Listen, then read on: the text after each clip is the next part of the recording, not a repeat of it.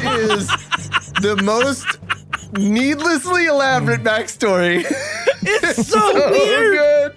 All they need, reminder, all they need is character is down on his luck. Yep. That's like all the script note be like, guy has bad things happen. And they're like, okay, so here I was meeting my ex at Nakatomi Plaza, right? And, all right, how much do you know about Hans Gruber? Do I need to explain? It's just like, so fucking ridiculous. Yup. God awful movie.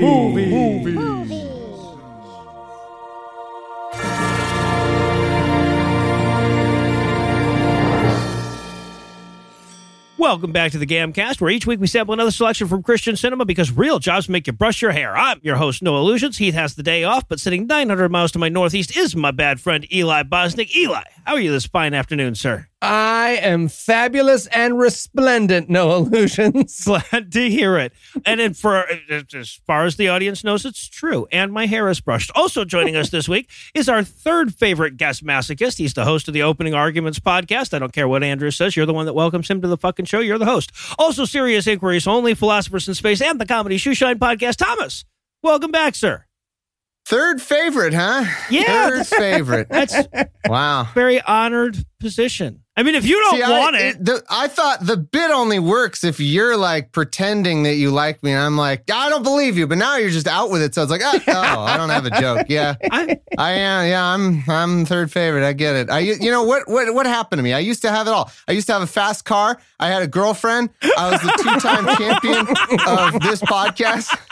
I had everything. Why did God do this to me? Yeah, right. Right. Well, we're going to explore that question right after we answer this one. Have an uncooked egg. So tell us, Thomas, what will we be breaking down today? We are breaking down a YouTube video that I guess is a movie called God, Where Are You? Which had the decency to be shot in the cover of darkness. Like they knew they couldn't make this in the daylight. Like no one would let them. It's so fucking stupid. Every scene is at night for no reason. It's the weirdest thing. Yeah, no, the movie couldn't get the rights to day, right? No. The sun backed out. It's like, yeah, fuck exactly. you. And they had to shoot when there was no moon. Like, they're like, not even the reflection of me. Contractually, you will hear from my lawyer. And Eli, I think we've already hinted around about this quite a bit, but how bad was this movie? Well, if you've ever had a Christian try to sit you down and set you straight once and for all, but you were disappointed that 3/4 of the way through the conversation, they didn't descend into oblique Lovecraftian madness, you will love this movie. Let me explain. I went through 3/4 of this movie being like, oh, this one's a little boring. Like, should I message Noah and Thomas and tell them that we should watch? And then 3/4 the way through the movie was like, no, stay with me, my friend. Oh, man.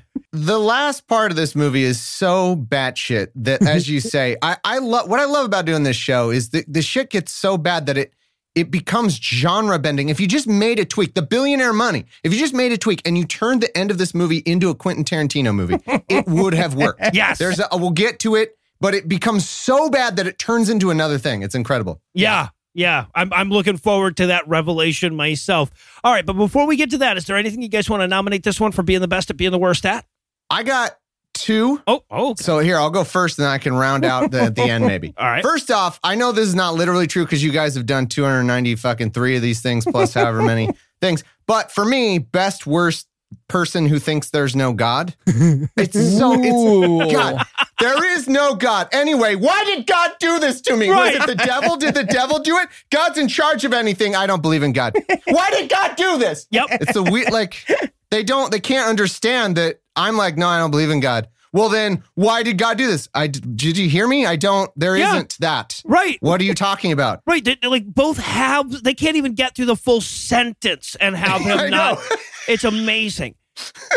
So I was going to go with, and this is another very competitive category in GAM universe, but best worst aggressive soundtrack. Oh, okay. Oh, God. I have one theory for how this movie is scored. They went to a Christian teen center where there was a battle of the Christian bands, And in between everyone doing songs, Yeah. these Christian bands had a fist fight. So they were angrier and sadder and worse at singing in between each song because they had been punched and wrestled more times in between each song. God, this score. You're so right. My note for this was it really makes you appreciate film scoring because this film score is just whatever shit song was next on this youth pastor's iPod shuffle. Like Absolutely. that was, Yes. and it does, it's so, we get 7 minutes into this movie. We get the uplifting song that should go 80% into the movie when you start to turn shit around. You know, we get it 7 minutes in and it's insane. Like, it's like what it was. We're still at the rock bottom. He does the thing. And then the next song, like, oh shit, we weren't supposed to be inspirational yet. So it has to take it back down. And they're so, I mean, I know it's Christian music, but it's so tell, don't show. Like all the lyrics are so literal. Is my plan good enough, God? What about my plan? That's literally the first song that blasts over the, my plan is my plan good? No, we should do your plan, God. This song's about God and his plan. Like tell as much as possible. All the lyrics. And even once in a while, they get like 2 times in the song, they have like Amazing Grace and some other like, you know, beautiful Christian song, but they still manage to fuck those ones up by doing them terribly. Yeah, it's There is, I'm not going to spoil it, but there is one very talented musician on this soundtrack. They're not a human being, but they are very talented. Pin in that for a little bit later in the review. Yeah, for the beginning of Act 3 where everything turns to batshit insanity. And on that note, I'm going to go with best worst. Don't you see? Because, look, the pattern of this movie is, I'm sad, bad things happen to me. Hello, I'm a magical black gentleman. Yep. I'm here to make everything better. Don't you see? But they ran out of good, this is why bad things happen to good people arguments 14 seconds into the movie. Yep. So like they're stalling at gunpoint waiting for Godzilla. The last 3/4 of this are like, baby cancer is a multiple choice test because too many gay people are married. What? What did I say? Oh, good. I'll sneak my other one in on this one. It's kind of along the same lines. It's just to tag it going forward. Best, worst conversational non sequiturs. I think we're talking about the same thing. Yes. Absolutely. And if I know Noah, I know that like this is the kind of shit that just drives me nuts. Like you're like, what? Why is that a response to that? That's not Right. Yes, exactly. What the fuck are you talking? Speaking of the next item in the script, constantly. Oh, God. Well, I'll tell you what. This movie revs up like a fucking sloth. So we're going to give it a quick head start while we take our first break. But we're going to be back in a flash with all the dumb person trying to write cleverness that is God, where are you?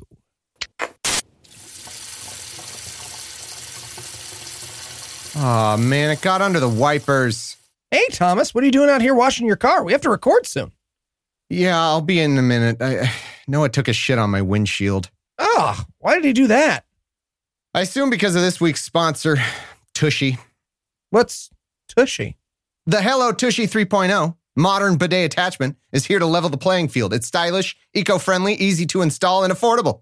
What's a bidet attachment? It attaches to your existing toilet, requires no electricity or additional plumbing, and cuts toilet paper use by 80% by cleansing your butt with a precise stream of fresh water. Plus, it cleans itself before and after it's used with the Smart Spray automatic self-cleaning nozzle. I see. And so Noah pooped on your car.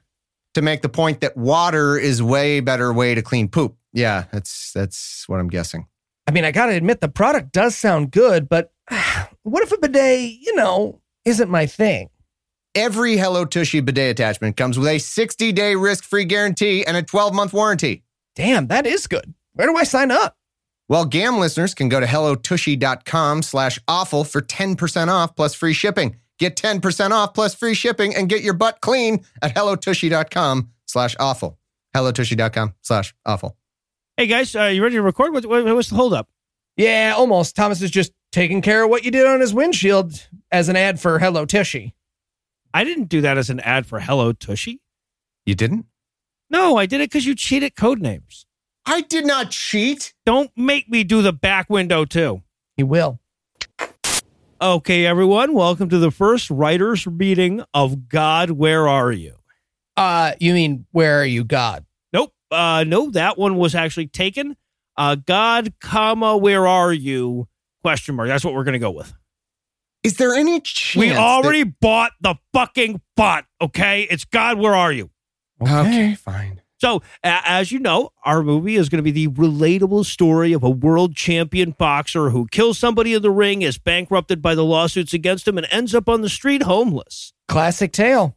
I know like 5 guys who that's happened to. Right, don't we all? But then he has a series of conversations about apologetics with a magical black man. Bingo. I'm sorry, what?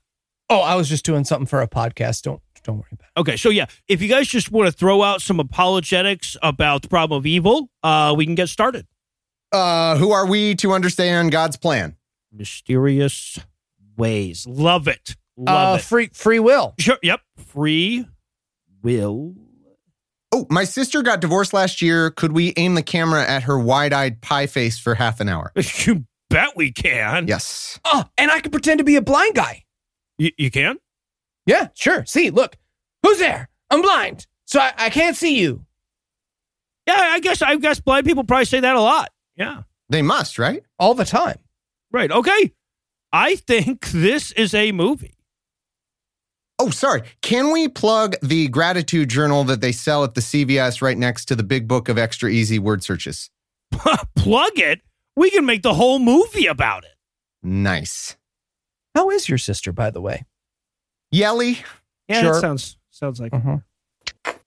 And we're back for the breakdown. And my very first note is, hey, music, pick a fucking genre, okay? Yeah, my music note is passive-aggressive jazz at God.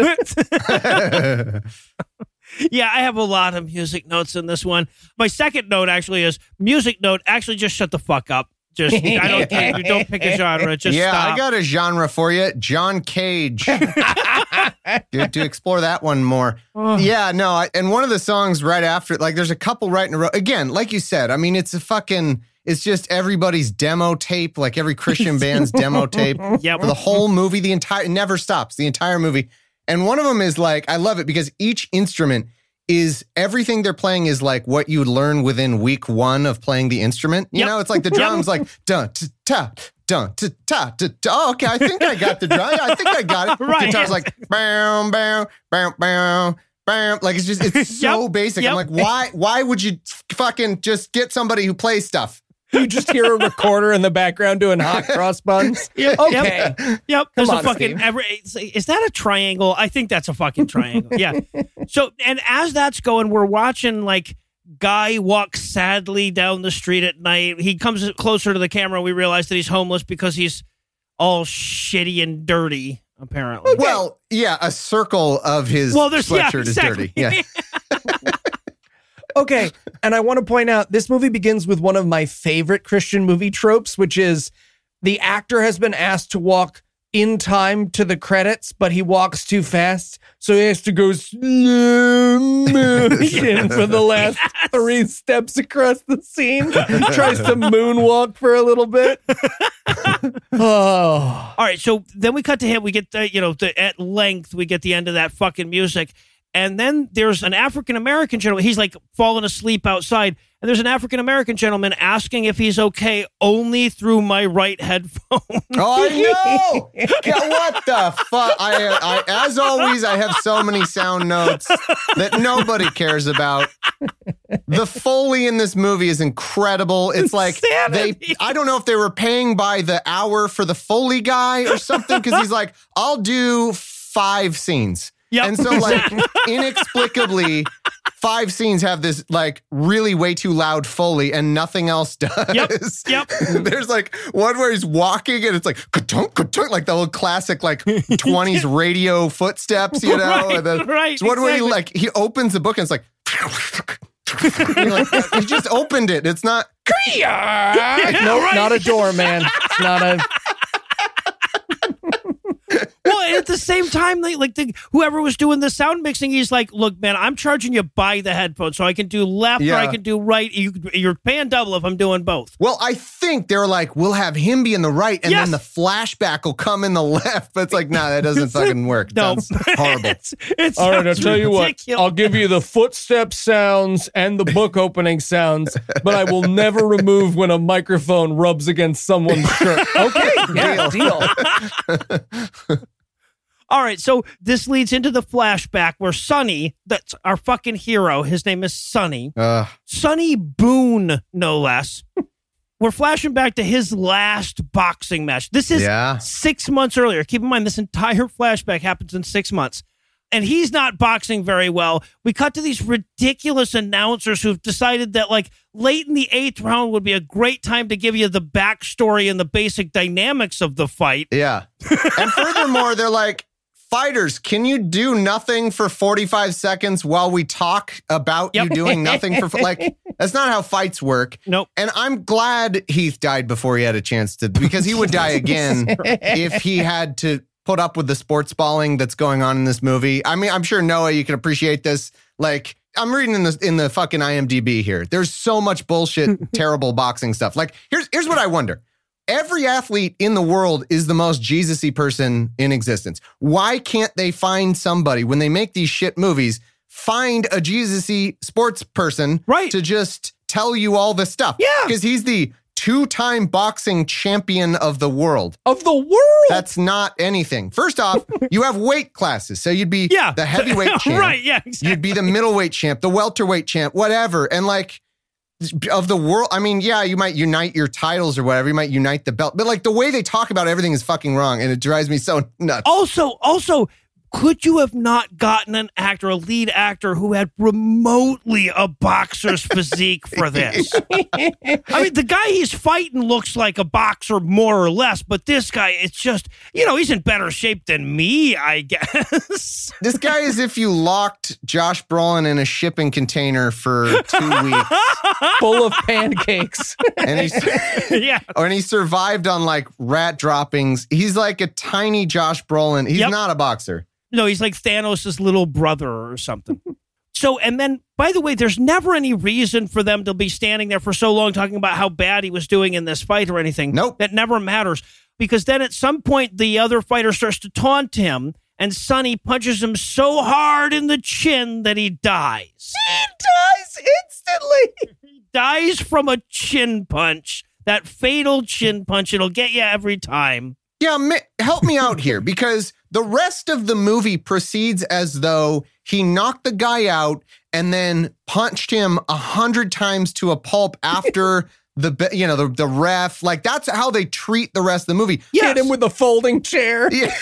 Right. Yeah. Shoves the ref out of the ring and like keeps going at him. What we see here is he punches him once, right? And then maybe there's like one more. Yeah, like one as he's going down. Yeah. That's nothing. That's not even. Nope. That's just how it works. Yeah. If he happened to die, which has happened a couple times in life, they'd be like, oh, wow, that's a freak accident, man. Sorry. Yeah, that poor boxer that was fighting him, he must feel real awful. Yeah, right. But then they spend the rest of the movie acting as though that's what happened. Yeah, and even the announcers say, I have no idea why he kept beating him. Right. It's like, well, he didn't. Well, it's because it's a boxing match. They treat him throughout the rest of the movie as though this was a tennis match. And he started punching. If this is the world ping pong tournaments, the rest of this movie makes a ton of sense. And I love it too. Like, it's just another reason they don't know the sports anything. They tried to, in order to get out of this announcer dialogue, they're like, we'd better get in for a closer look. You're like, what the fuck are you talking about? Right, what? The announcers are going to get I hear up. the scene is ending. They're right there already. Like, announcers sit ringside. Right, yes, exactly. I can't even read his tattoos from here. Hold on a second. I'll report back to you. I'm going to go breathe in his last breath, because then I'll have all his magic powers. All right, so after the fight, Remo is, Sonny's real name is, in case Sonny Boone wasn't a dumb enough fucking nickname, the character's real name is Remo. I'll refer to him as Sonny throughout, or at least I'll try. So Sonny's in the back with his trainer, I love that the trainer gives away that the guy's dead too quick. He's like, "Oh, you killed the guy," and Sonny's like, "What? He's dead?" And he's like, "Well, we don't know that, but I mean, he could be dead." And then a guy comes in and he's like, "Oh my God, he got killed!" And he's like, "See, he got killed." Yeah, and the delivery too is like, "Yeah, he's dead. He is dead." Yeah, like terrifying. Like right, the director's like, "Yeah, now he's dead. There's no." Oh, no, he's dead. He is dead. like, got that. I got the text alert. I got it. I just want to add, we do get, as he, like right before he allegedly kills the guy, we get a shot of a black guy walking out, and like the implication is like the black guy caused it or something. It's really weird. I don't know what we're supposed to think in that moment. Oh, that's going to come back at the end of the movie. It is, but yeah, at that moment, it had a very like, I didn't come here to watch this guy punch a dude to death kind of a feel to it. Yeah. Well, like legitimately, it looks like our main character was like, "What, black guy? Oh, I'm going to kill this guy." You know, like, yeah, right. That's what it looked like. Right. You didn't tell me there would be black people in the crowd. Yeah, I swear to you, I was like, is that going to be the angle here? Like he's, I don't know. All right. So, but then he hastily leaves from the fight, and then he goes to drive back home in the middle of the day. So apparently this fight was happening at like 2 p.m. or something. So he goes back to home, and there are people, there's like this tiny smattering of 8 people standing around his mansion with placards that say murderer on them. It's so funny. I was listening to the fight on the radio. When I heard what happened, I was like, "Honey, get the crafting supplies. We got to make signs as fast as we got to beat him home." I know they won't look great, but it's about the timing. Like if we get there, we can make an excellent sign, and we show up too late, that won't do anything. We got, you know. We'll already be home. Don't let the perfect be the enemy of the good, damn it. Yeah. Exactly. We've been planning this for weeks, hoping that you would kill that guy in the ring. I know. And it's like, call the group. You know, the Facebook group we have? Yeah, exactly. It's like people ready to protest a boxer who killed a guy. Call him. This is the moment we've been waiting for. This is the day. Yeah. Boxing lives matter. Rapid response protesters. Yeah. Finally. Yeah. And so we cut over from there. You can't even get into his house. So we cut from there over to his hearing at the Florida Boxing Commission. Oh, God. Where the world champions adjudicated, apparently. Because, you know, they have those world championship boxing matches in Florida so often. It's a big boxing state. Yeah. So, but we learn here that the panel has revoked his boxing license. In Florida. Well, yeah, Yep. but the national boxing licensing guys are probably. I know. I do love that they did bother, like someone was trying to keep an eye for the details. Like, well, this is just one state. What about? And we're going to encourage every other state as well. Yeah, exactly. Now you can only box in South Dakota. We have a big interstate boxing conference luncheon, and we will be bringing this up. It's new. Reminder, key to this story is this was his last fight. Yeah. We find out later that was the whole plan. It was his last fight. And then we're like, we're supposed to care that you lost your boxing license. Okay, I'm not doing that Yeah, anymore. right. Yeah, Cool. that was you were planning to retire after this anyway. But yeah, but the gavel falls with a literal thunderclap. The Foley guy was fucking with him at this point. And the Florida Boxing Commission must have been like, "Oh, we get to use the gavel? Yeah, bring the gavel today." Yes. Nice. I don't know why we have that. We barely ever use it. Bring the Rock, paper, thunder scissors gavel. for who the gavel guy is. Rock, paper, scissors. No, it's me because I can do a good slow-mo hard gavel. I practiced it. All right. So, and by the way, just so in case that scene was a little too mysterious, we weren't really catching all the nuance, we cut from that to a big headline that says, "Boone banned from boxing in state of Florida." Front page news. Right. Yeah, exactly. It's like, bingo, Boone banned from boxing. And then, it's got to add a few more B words. They should have done that, actually. It would have been hilarious. Might as well. So, and then we get the scene where like his life is falling apart. We see his car is getting repossessed. His girlfriend is leaving him. In my note, I have, damn, his mom left him? That sucks. When things get so bad, your mom breaks up with you. Right. That's always tough. Well, what I love too about this series of scenes is they keep having like, his car will be being repossessed or he's being evicted from his mansion, and he keeps just wandering into the scene going, "Oh man, come on!" He does that like on all three, in the car, the wife, and the house, as though they're like surprising him with all of these. And so he's got, there's so much here. I'm so sorry. There's a lot of times where there isn't a lot, but I got to spend a minute here. Yes, First please. off, music note. weak ass electric guitar tone. Like this is like when I first was trying to play electric guitar and I had it plugged into my like Windows 95 PC trying to get like a tone. Yep. You know, it's just like, meow, meow, meow. You're like, God, fuck you. That sucks. Anyway, also his mom left him. Also, we get this. So he gets foreclosure notice on his mansion. What? So like, What? That's not how, I mean, you just sell it. You sell it. If you can't, Right. I can't, this is too big for me now. I can't afford it. Sell your mansion, you fucking idiot. Right. And then it's like the foreclosure guy is just following behind him, putting foreclosure on everything. He like, gets in a car, foreclosed your car, man. It's over. Gets Well, in a right. telephone booth, foreclosed it. Yeah, right. Because we actually watch him get evicted from his mansion and Yeah. then evicted from a shitty apartment. It's been Yeah. 6 months. Do you not understand how this works? Like, you have to pay the thing that you live in. You have to pay it. He's like, I don't get it. I just don't understand. I understand. I've just been moving into places until the sign guy shows up. I don't understand. That's what it's shot like. The movie tries to explain how a world champion boxer could go broke from one boxing match. And they're like, well, it's because we gave him your purse Yeah. and also all your other money. Right. Yeah. Yeah. And that's the problem because, you know, realistically, you could be like, well, of course they sued him for all he's worth, you know, and they whatever. But that doesn't work with the later plot Right, of yep. like they forgive him. So they have to like find a way for this to make sense. Yeah. Spoiler, it doesn't make any fucking sense. Nope, they He's don't. a two-time boxing champ. Oh, all right. Yeah, right. Exactly. Oh, I love this. Just in case we weren't getting just how down on his luck the guy is, we get the scene where the people in the car have to turn around so they can throw soda at him. It's so, look, oh my God, it's so bad. He is walking down the median in a full hoodie over his head and they approach him from behind. Yes. And they're driving, they're like, hey, isn't that one guy who That wears a hoodie boxer? in our town? Like, that's dirty? Like, come on. If there's anything I know about as a rebellious teen, it's the reverse profile of world champion disgraced boxers.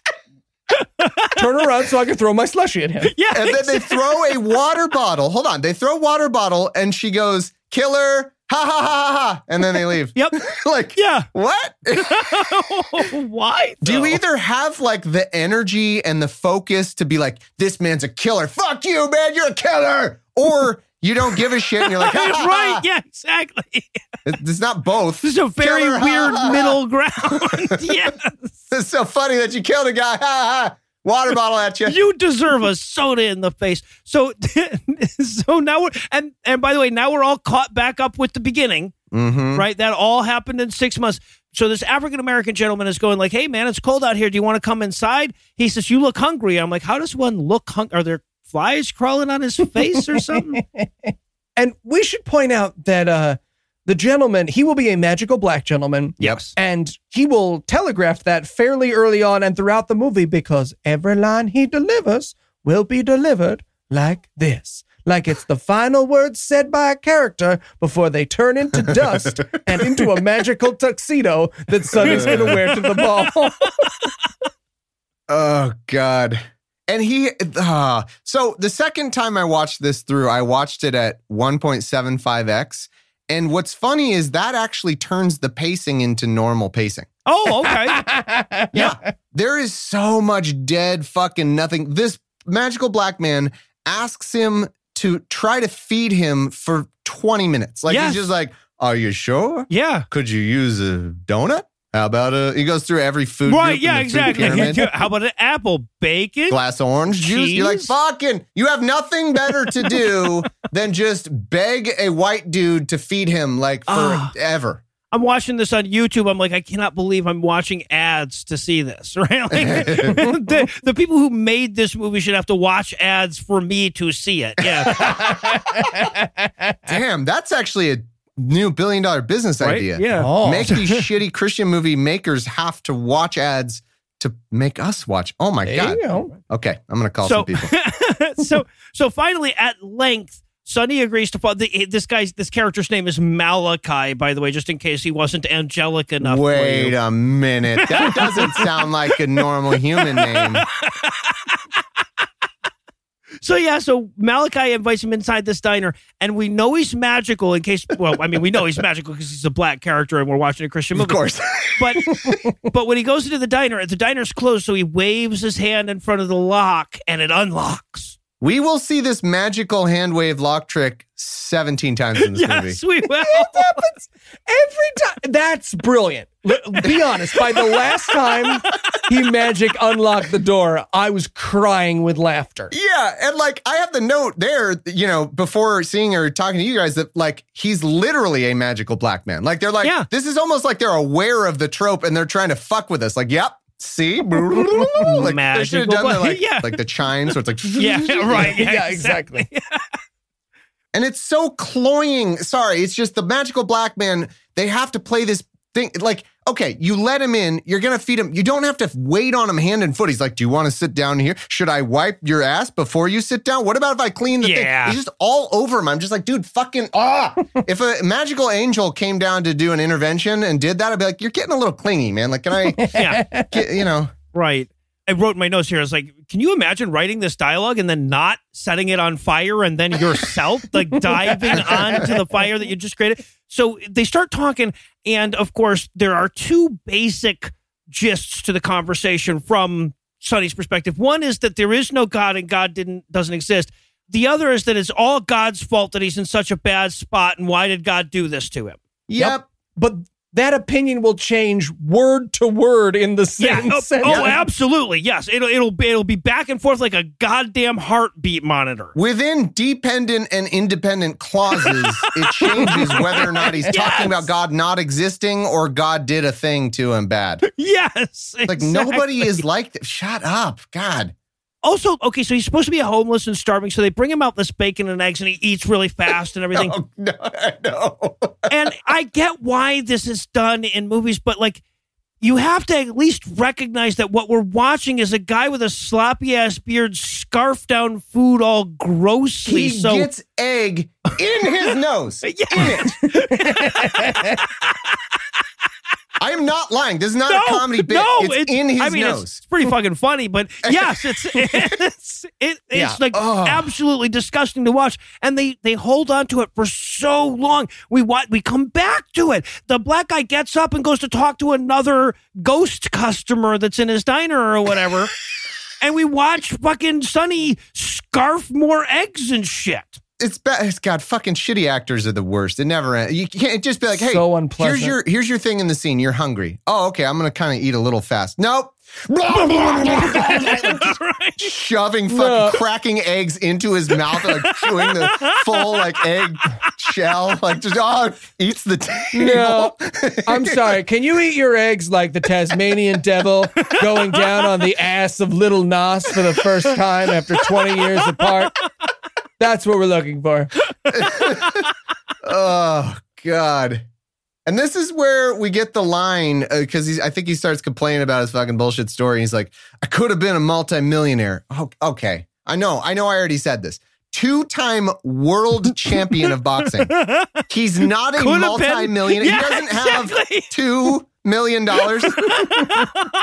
Not $2 million. 2-time. Not like, got lucky. I was a challenger. Like you could conceive of like, yeah, I took a fight short notice because someone got hurt. I was a challenger, got in, didn't make much money on the first championship that I got lucky on. That wouldn't be unifying a bunch of belts, by the way, but whatever. Okay, I'll grant you that. Right, yeah. 2-time world champion, not a multimillionaire. Okay, sure.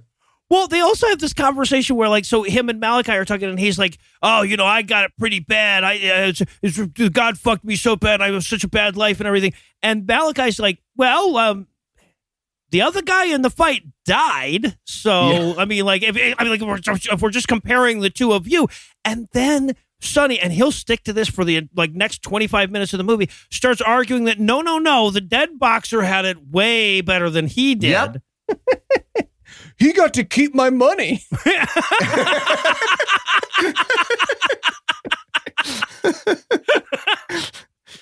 So, and we should also point out, by the way, this actor, Wade Wallace, the guy playing... Starved Josh Brolin? So, yeah, exactly. Starved Josh Brolin is doing this entire bit in Eli's Batman voice. Yep. Same note.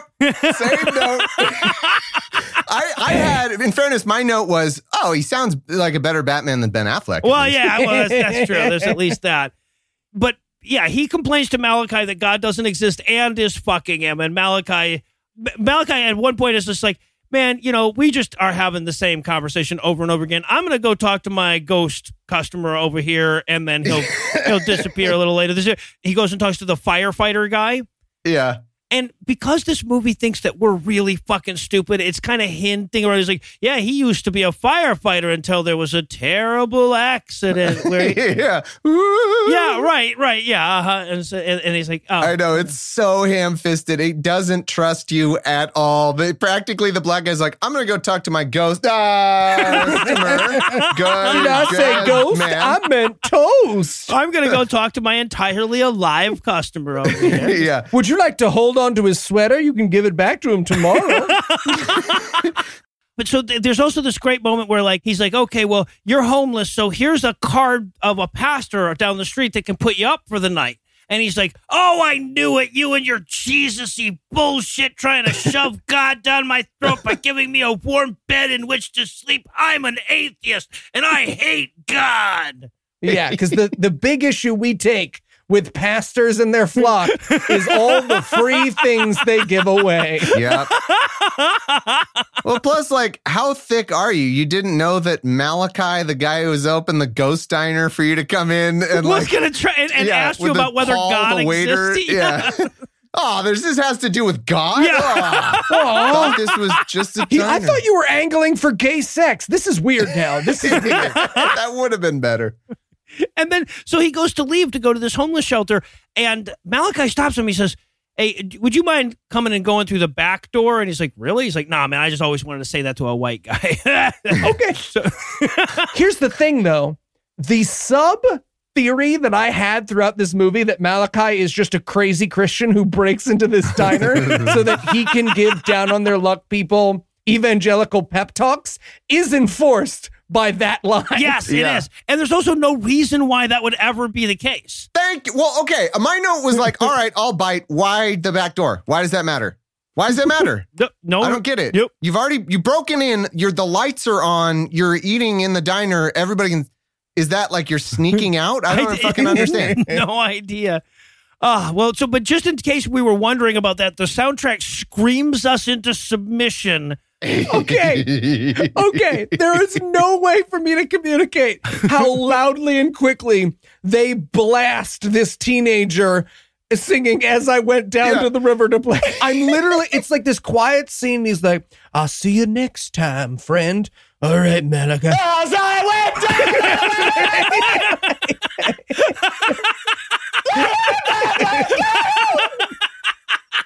It's exactly what happens. Eli wrote in the notes because he watched it before me. He turned his he cranked up his font size and just wrote, "Turn your headphones down." No, Eli gave a genuine safety warning. Yeah, he was actually concerned for us. Guys, just in case, yeah. It's all fun and games, but hearing damage honestly, is a real thing. yeah. You never get those back. I was wearing ear headphones for this. I had no escape.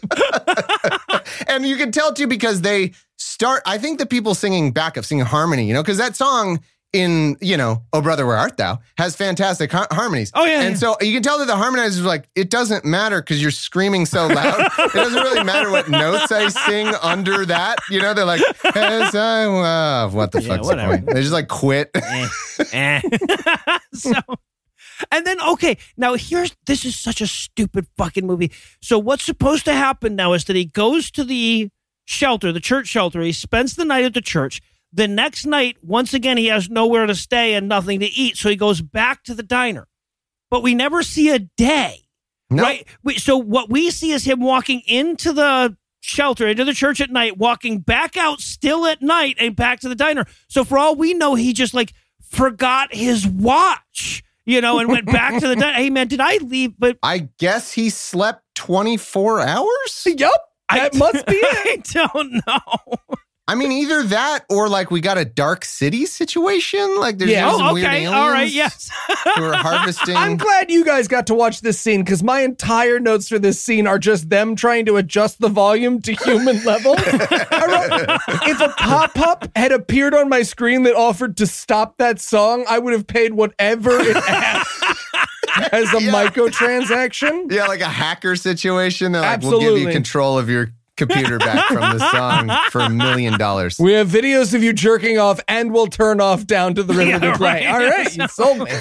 Let's buy some Bitcoin. Just, yeah. All right, well, I'll tell you what, this movie teased me for a second, like, with the thought that it wasn't all going to take place in this fucking diner, but now it is. So while I deal with that fucking betrayal, we're going to pause for another quick break, but we'll be back in a minute with even more God, Where Are You? But I called Vladimir Chatil, and he said it wasn't in the spirit of the game. I mean, I don't want to get Spinozian deconstructionists on a board game, but if he didn't put it on the 2-sheeter, that's on him. You're destroying society. Hey, guy, what's up? Hey, Eli, what you eating? Gum. How many pieces of gum? 47. Wow, that's a lot of gum. Why? I'm guessing Quip. What's Quip? What? Hey, Eli, why don't you just let me take this one?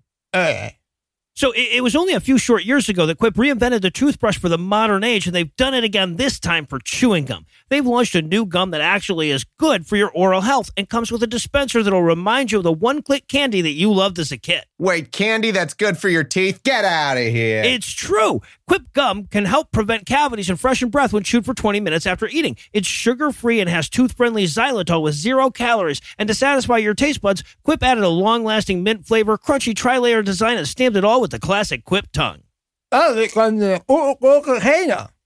What? I think he said plus it comes in a super cool container. And it does. The slim travel-ready dispenser, available in 5 colors, metal or plastic, packs and protects up to 10 gum pieces at a time and fits in just about any purse or pocket for on the go. And in a world where we all need to be extra safe and hygienic, the quick release button means that you can still share with friends. No wrappers, hands, or hassles. It shoots out like pew. I see. And if you go to getquip.com/awful right now, you can get a free plastic dispenser with any refill plan. That's a free dispenser at getquip.com/awful, spelled GETQUIP.com/awful. You can also find the Quip electric toothbrush, refillable floss, and more in the oral care aisle at your local Walmart. Quip, the good habits company. Thanks, Noah. I'll check it out. But maybe stick to 1 or 2 pieces. Yeah, that looks like a toddler's brain. Right? Really does. But tell me, Sonny, how can God be the cause of your troubles if he doesn't exist? You don't understand, man. You'll never understand. Now, how about some peach pie, huh? Yeah, actually, some peach pie sounds good. God damn it, dude. You got to stop doing this. He's a demon. He's here to tempt you. You can't just break in here and try to convert people to your religion. This is my business. Oh, damn it. You got into the pies again. A toaster. Whoa. You hit that guy in the head. Oh, he's a demon, Sonny. It was a demon. Okay, I think I'm going to go. Don't you want to finish your pie? No, I'm just going to go. Fine. Well, pie for me then. And Jesus. Oh, Jesus God, pie. what? Oh, call an ambulance. You're a demon. And we're back for more of this shit. We're going to rejoin Sonny at the diner where Malachi is going to bitch at him for not saying thank you to the waiter like he's a fucking 5-year-old or something. And at first it seems like Malachi's just like a bitchy babysitter or something, but apparently that's essentially the plot of the movie, is that he needs to learn to be more thankful. Yeah, this is where Christianity is going to ruin gratitude journaling. Oh, is that a thing? Yeah, it's like a thing. And there's some somewhat decent science about it helping with like anxiety and depression when in conjunction with therapy and medicine and that kind of stuff. And Christianity is like, mine. It's so upsetting. It's also upsetting because I've been doing it since the start of COVID. And it's like finding out that me and Marjorie Taylor Greene both do CrossFit. I'm like, well, now I don't want to. Oh, so do you do pull-ups like that fucking insane method? That's not a pull-up then. At least call it something else. A pull-up, you're working the certain muscles. The pull, that's a fucking noodle that you like, dude. That's that breakdancing move, but that's not the worm. It's the worm. The worm. So they're sitting at the diner having this conversation, and Malachi has to stop again to talk to another one of his ghost customers. Well, and I wasn't sure at this point, like, again, the metaphysics, and I was like, well, time to go send another poor bastard to their maker. Like, I thought he was, like, killing him. I wasn't sure. Like, he was the last stop. Oh, like, I gotcha. I don't know. Like, it's time to pass judgment on another soul. I'll be right back. Be right back. Enjoy your bacon. Oh, that would be a Christian worldview, is the last thing you do before you pass on to the afterlife is shitty diner coffee. So he comes back and he's like, so what's that old lady story? And he's like, oh, she lost her job that she had for a lot of years. He's like, see, no God, motherfucker. Yeah.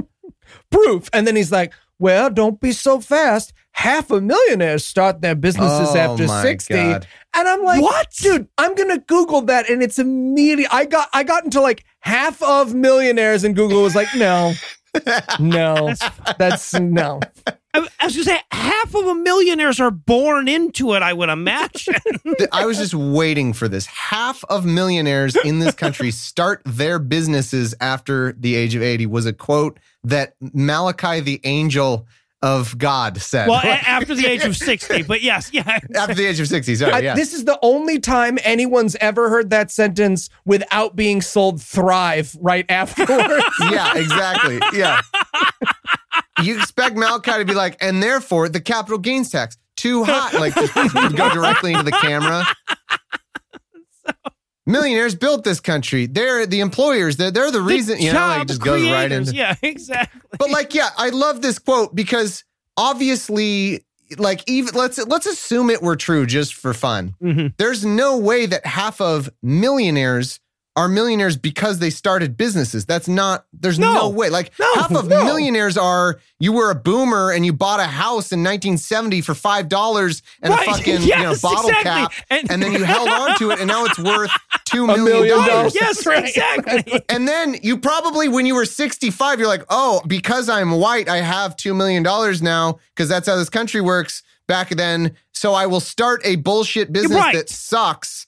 And then I will contribute to this statistic. I'll start a little fucking yarn store downtown. Uh-huh. Right. Exactly. Here's my favorite part of this is when I was searching this quote, the other suggested quote that came up is half of millionaire gamblers play poker on like a we can teach you how to win at poker website. So Google literally was like, I hear you like stupid shit. Would you like this stupid shit? But that is okay. But that is 70 times more useful than this fucking stupid quote. Right. That's at least saying, hey, do you think for some dumb reason that you're going to make money gambling, idiot? Well, if you are, at least try poker, something that has some amount of skill you can that get you can better learn. At. Yeah, exactly. Rather than fucking, like roulette or something. Or scratch off tickets. Yeah. So, right. But so Malachi, here's the point that this stupid fucking movie is making. Is that Malachi is pointing out to him, like, yeah, this old lady lost her job and she thought that it was that everything had really gone to hell for her, but it turned out that was what she needed to start her own business. And then she became a millionaire and then she died, right? Because we'll find out later that all of these people are dead. But so like eventually it ended up bad for her. All the stories are sad by the end. And in the middle of this fucking another condescending lecture by Tucker Carlson, Magical Black Man, I just wrote down, dude, just find another ghost diner. This one is so fucking annoying. Is there an Islam ghost diner you could just spice things up with a little Buddhist bit? Ghost diner would be nice. You'd shut the fuck up. Yeah. You would just be quiet. Then you think you're in a better ghost diner. You're like, oh, this is just a Denny's. Like, oh shit, these people aren't dead. They look dead. They look dead, but they're not. Oh. It's a kind of ghost diner. It's like being dead. Yeah. Their dreams have died, but they're actually not dead. On the outside, they're still alive. It's weird. But so apparently Sonny feels the same way, right? He's like, this is stupid. We just had the same conversation in the last goddamn scene. And he's like, no, sit down and tell me more about your backstory. He's like, I don't know. He's like, there will be pie. He goes, okay, all right. I was champ twice of the entire world of boxing. He's like, I want to get your take. And I'm like, you want his take on the whole he pounded a guy to death thing? What is the take that you see he had it coming or something? Like, what is he going to say? I don't... Well, he did. We're going to learn. But yes. Well, and again, like the character, Sonny, feels the same way. He's like, well, you already said you knew who I was. Like, obviously you would know my story if you knew who I was. And he's like, look, man, there is over an hour left in this movie. I'm going to need more than that. He's like, all right. But I had it all. And then God took it all away. And he's like, did he take it all away? Because, I mean, the boxing dude died. And he's like, well, okay, man, stop it with that shit. Okay? Yeah. And then he gives him the gratitude right after he says, I wish I was the dead guy because his family has my money. He's like, this seems like a weird transition, but here's your gratitude journal. Read the first chapter. And this, okay, I'm prepared for you to tell me that I'm just dumb or something. Is this a book or is it a journal? Right. It's unclear. Sometimes he's like, read the first chapter of this journal I gave you, but it's a journal. Do I write the chapter and then read it? I don't understand. What, do I not know what a journal is, guys? What am I, we're to believe it's like a third grader's combination workbook slash, yes, you know, like yes, that's it. It's a workbook. It's a goddamn workbook for grown-ups. Yeah, it's the Christian workbooks you buy while you're standing there at CVS, and you're just like, I do need to get closer to the Lord, or do I want a jumbo scramble? No, I'm going to get closer to the Lord with a gratitude journal. Right, but also it's just a reminder that when Christians read 300-page books, it's because 250 of those pages are blank. Yeah, I guess. So Sonny goes off to Sad at the shelter, and he picks up the book, and he thinks about not reading the book, and then he does read the book, and I wrote, he reads in the movie. I'm sorry, Noah. I'm so glad that you were paying attention to the reading because I was paying attention to the couch he is sitting on, which is proof that there is no God. I will take the Pope Francisco Francini himself, show him that couch, and he will rip off his magic hat and start fucking a dude on the spot, my friends. It's like a little girl's drawing of a horse got knitted into the back of a 1970s porn set.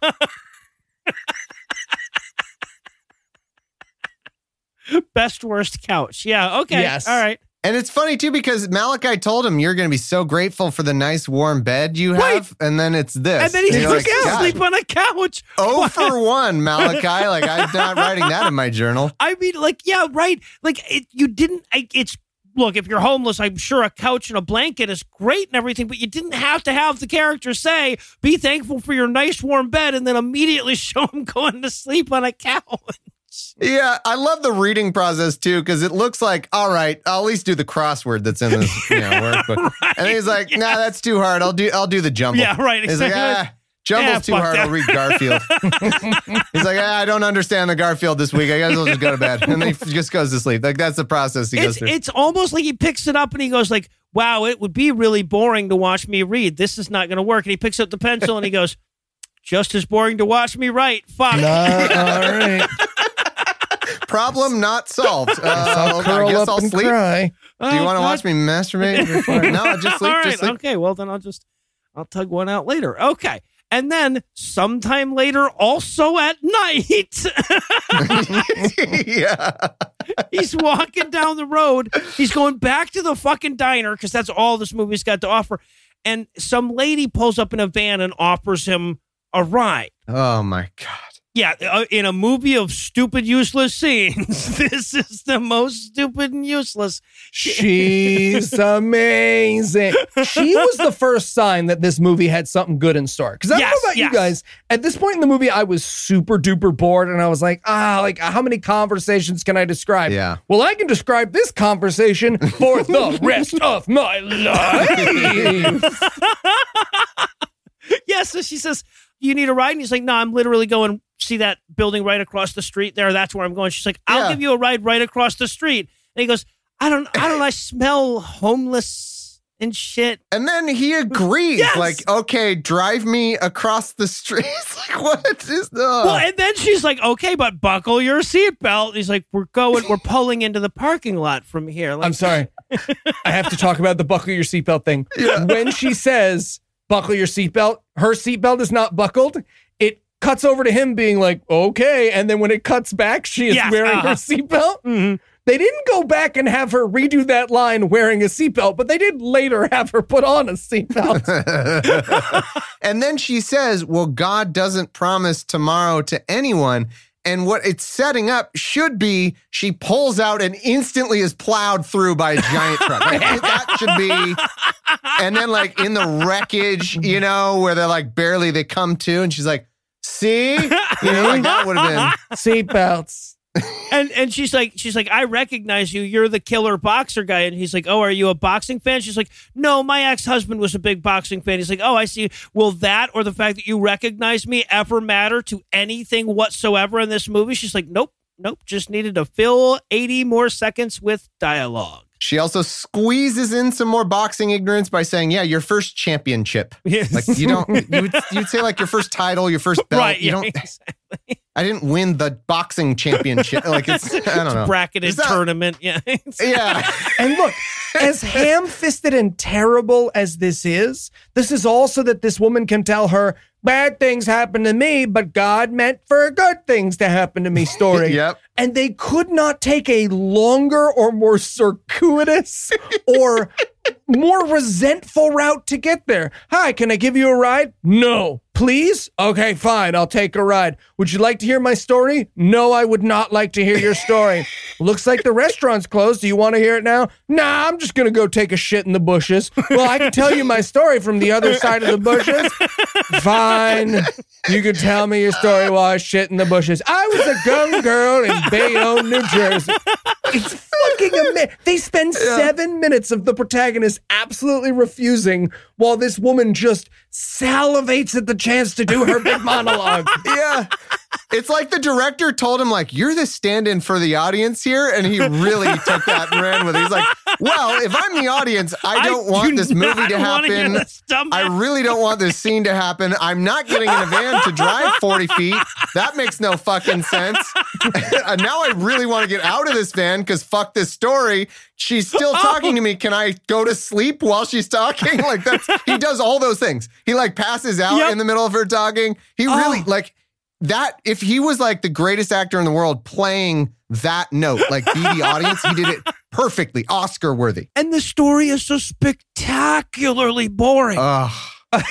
She's like, I was married and I was happy and everything was great in my life. And he goes, did your husband get killed? And she goes, worse.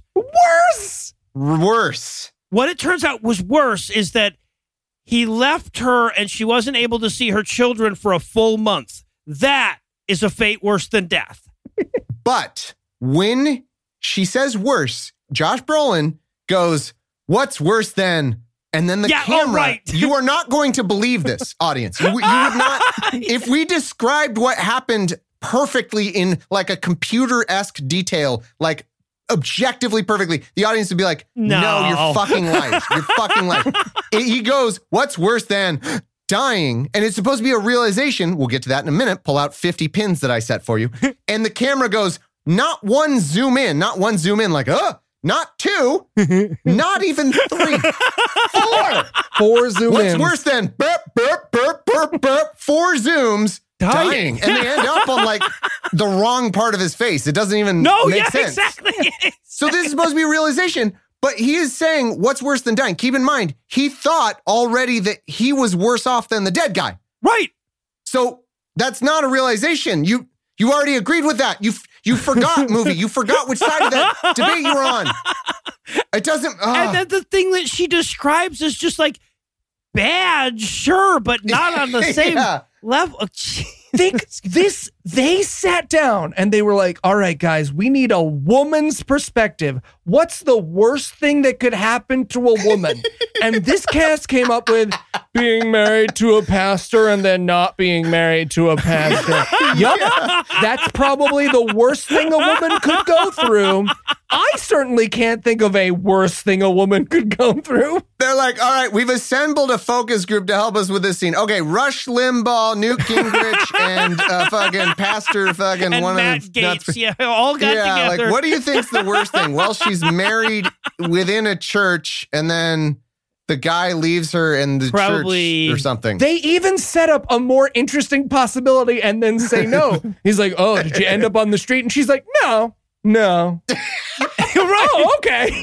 All right. But this is the first of a couple of the most needlessly elaborate backstories. Yes. Oh, so good. It's not so the best. good. The fucking cop is the best by far. But yes. It's so good. So weirdly. Because then, like, at a certain point, he's like, wait. So your husband left you and you had to leave the house and you weren't able to see your children for a month. That's even in this dumbass movie universe where I can be the twice world boxing championship. That's not how divorce works. And she's like, right, let me give you a bunch of needless detail about this that still won't make it make sense.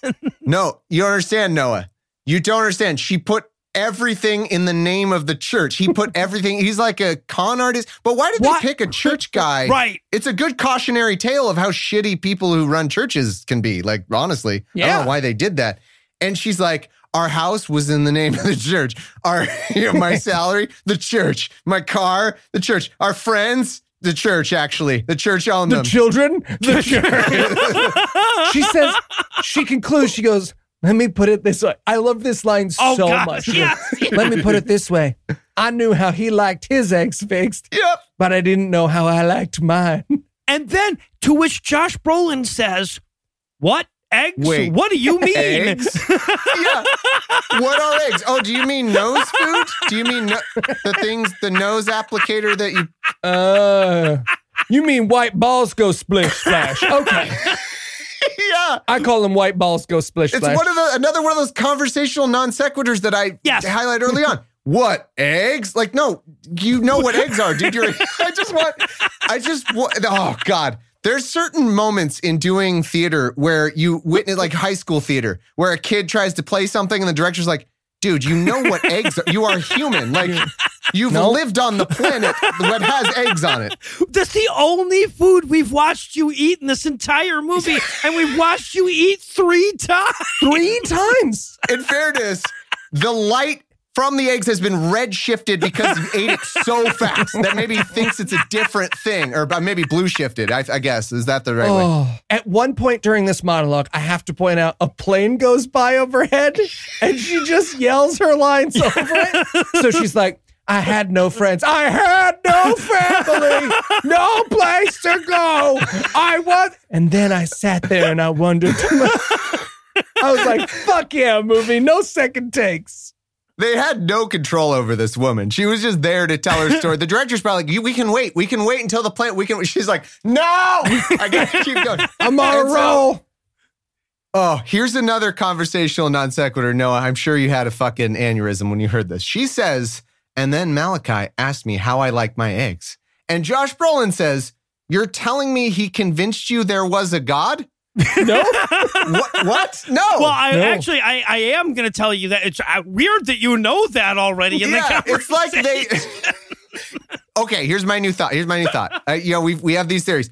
Maybe they were like, you know what I always heard about Shakespeare was that he only gave the actors the lines they had. Or no, he only gave the actor, whatever, and like the cue line. And then that made it really good. Like they only knew their line. They didn't know all the other lines in the show. Made it really good. Maybe they did that for this scene and he's trying to figure out where the fuck she is. It's like, are we... are you telling me that... Because if you're telling me that... and he told you believe in God? I don't know. She's like, no, that's later on. And I have this whole thing. The best part is, at the end of this scene, he goes, wait. how do you like your eggs? And she says, and I will think about this every day until my heart explodes. Yep. Scrambled, of course. Why, of course? Why? I need to know, in of course. the story, her maybe radiation got her, like she can't have children. I'm don't know. Scrambled, of course. I think, honestly, and maybe I'm giving this writer way too much credit, and that seems real easy. It was scrambled because her life was all scrambled up and his life is all scrambled up. And sometimes when you mix it all together, and what comes out at the end is tasty. Okay, that's so much better. I hope. I don't think, come on, let's face it. I think they probably had a dream one time that they think we might know about. Or something, but this movie was narrated into an iPhone's notes app. I think that's the best we're gonna get. Scrambled, of course. Yeah, it is unbelievable. Yeah, so Malachi gets there to open up the ghost diner. She leaves. She's like, do you want to come in and have eggs? Because we've been sitting together outside of a diner for a while and everything. I'm pretty sure you're the love interest at this point. I don't know. And she's like, no, the whole dynamic would be fucked up if I was also there. In the next scene, I just kind of be sitting there. Yeah. It'd be weird. Well, and they're like, no, I'm still alive. I mean, we're all alive in this diner. You also were. Because you haven't figured it out yet, audience. Right. And so Sonny's like, Sonny's still like bummed about how terrible his life's going. And Malachi starts going like, you worry about money an awful lot. And I'm like, he's fucking homeless. Oh, goddamn course. All the homeless people worry about money a lot. Oh, Jesus. Homeless people. You people love real estate. I don't have a house. House this, home this. Crazy. And then, now, again, it was physically impossible to pay attention to this movie. Okay. Yes, it really was. I did black out. And when I came to, I believe Malachi was using destroying an anthill as a positive example for God. Yes. Well, he introduces it with, he says, you don't think God exists. And then we get the guy, I guess, in this sentence saying, yeah, on this particular dependent clause, agreeing that, yes, there is no God. And then he asks, how many times does God say he'll leave you in a place? To which you would respond, you're asking me, what did the thing I don't think exists say? I don't fucking know. Right, it doesn't exist. What nothing. do you mean? It said nothing about anything. That's not a response. I don't believe in this thing. Oh, yeah? Well, what did it say when it... No, you don't understand. I don't believe in the thing. Yeah. Describe it to real. me. Yeah, exactly. What color are the thing you don't think exists eyes then? Yeah. So, but then his example is so fucking stupid. He's like, okay, so you know how you're walking along a sidewalk and you see an anthill on it and you'll think, fuck those ants. They have not suffered enough yet. I will destroy what they have created. And he's like, yeah, no, we all do that. Of course, absolutely. Yeah, this is a good, relatable metaphor. This is a great metaphor.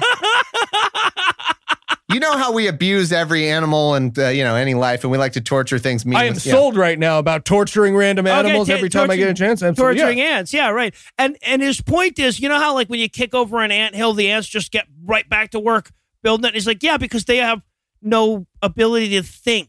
Yeah, exactly. He's like, well, they're ants, so... And Malachi's like, well, what does that say about us? Essentially, I'm like, they're ants. They're not us. You wish that we're smarter didn't think so much? Ants?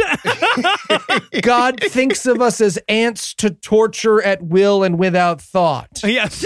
Yeah. Right, yeah. And we should gladly accept it and rebuild our anthill over and over. And as though Malachi realized the sentence he just said, he then abruptly stands up and goes, would you like to have a scene with a different character? I just realized that there's literally no set of sentences that make the metaphor I just played out make sense. Yeah. Steve gave us $100 so he could pretend to be blind. Oh, Jesus Christ. Billy, the blind character, is written like someone has had blindness described to them in a different language for the very first time. And that person is 7. I mean, I would do this as a kid with my siblings where you're like, oh, you pretend you can't see. And then you're like, Where is everyone? Yes. I don't know where you are. You know, Right, he's not- talking to a guy. He can obviously hear the guy, and then he goes to shake his hand, and he reaches behind himself, like, are you over here? Inside his own, he fists himself and is like, are you inside? Also, and I'm not going to point it out every time through the conversation. Every time there is a pause in the conversation, the Billy character, this blind character, will be like, did you walk away? Did you run away? Hello? Is anyone there? Is anyone there? I'm blind and I can't tell. What room am I in? I forgot. Where am I? I forgot. I can't see it. I don't remember where I am. Look, I know we have some visually impaired listeners. If you do not do that to fuck with people from now on, you absolutely should. If you're having a boring conversation or like a hard relationship talk, just the minute there's a pause, did you leave? Did you backflip out of the room? I am blind after all. I have no idea where anyone is at any given moment. Oh, God. They always say, like your other senses get sharpened if you lose, some sort of ability in one of your senses. This guy has no other senses. Apparently not. He had the one, and now the script says it's gone. So he's like, I could be floating in space, or I could be outside or inside. I don't know. No idea. So, all right. So, but then Billy starts to tell him his backstory, and his backstory is the silliest 7-year-old trying to come up with something on the spot bullshit you can possibly imagine. It's so fucking stupid. Yeah, please, Eli, please tell us Billy's backstory. He was the number 1 pick in the NFL, like so many white gentlemen before him. Mm-hmm. Well, sorry, he was also going to win the Heisman because those two things so often coincide. Yep. Yeah, in fairness, he could have been a really good quarterback that won the Heisman. It's possible. It's possible. Yeah, it's possible. But I love that he has to point out, though, he's like, oh, by the way, I wasn't blind at that time, though. I wasn't a blind quarterback. Yeah. Because Sonny is like in shock. He's like, a blind quarterback? Did you have a team of trained bats who squeaked at you where the ball needed to go? He's like, no, man, I wasn't blind.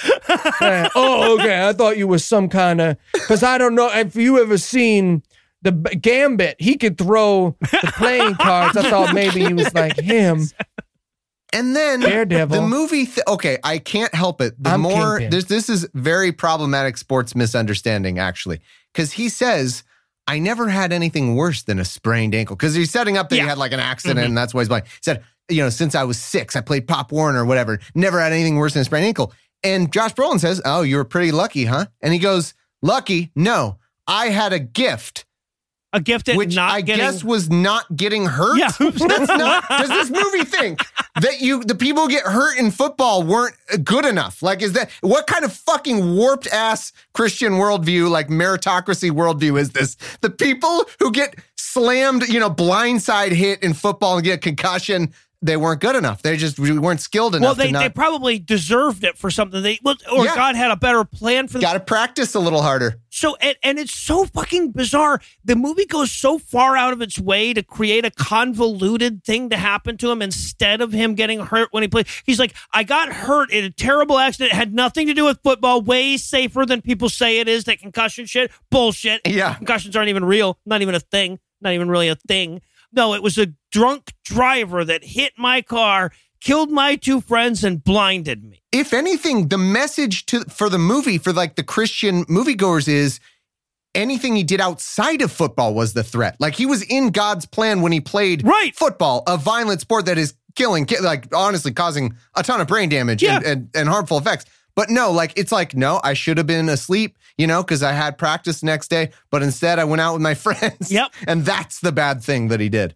Yeah. And Sonny points out here, he's like, okay, well, the whole point of this movie is to convince me to believe in God. You getting blinded in a freak car accident is an obvious example against God. Yeah. And Billy's like, gay marriage. Well, what's so fucked up is that Billy's like, well, I don't know, man. Like, I mean, there were 3 people in the car and I'm the only one that even survived. And Sonny is like, well, yeah, but blind is so much worse than dead, right? Like, wouldn't you rather, don't you wish that you got to be one of the dead ones? No? Yeah, he questions whether or not God exists or whatever. And the not at all blind frat bro's answer is, like I said, I'm still here, which I guess means fuck your dead friends. Right. Like Yes. how solipsistic is that? No, I believe in God because I'm still here, but he killed other people. Right. So they don't matter. To teach me a lesson, apparently. And then, to wrap up his story, he explains that the drunk driver who hits him is in prison and calls him once a week to say he's sorry. You would think at a certain point that would get boring, right? Get old, right?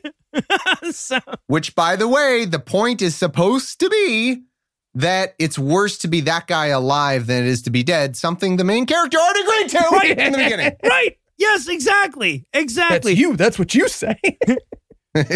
So, but then Billy has to go because his scene is over now, right? Yep. Kane's space work, so fantastic. Oh, yes. Yeah, right. He whips out the visually impaired Kane. He's swinging it over his head.